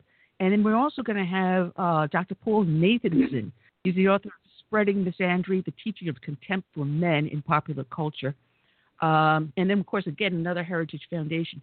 The following week, on the 4th, I believe we should have Kurt Schlichter back on. And then the following week after that is 9/11. We're going to have my friend Mike Cutler on, and whether or not we do the entire show with Mike or not, but it's going to be Patriot Day, because 9/11 is Patriot Day, remembering 9/11 and its lessons with Mike Cutler. So we got ourselves a lot of good stuff lined up, Curtis. That sounds like a full schedule. An exciting one. Absolutely. Yeah. Absolutely. But that's all we got for today. I want to thank everyone for joining us. Our website, which is the name of the show, Southern Sense, put a dash in the middle, southern-sense.com. And I don't know, anything else, Curtis, for the last few seconds? Everyone have a safe weekend. All right. And if don't you see me... don't forget to watch the convention Monday. Coming up, the RNC convention is going to be more exciting than the DNC. And if you see me next week with two black eyes, that means our rally to back the blue and first responders got rather lively. So I'll be out there rallying back the blue and first responders tomorrow. Wish me luck and say prayers. Until then, I say good night and God bless. Good night.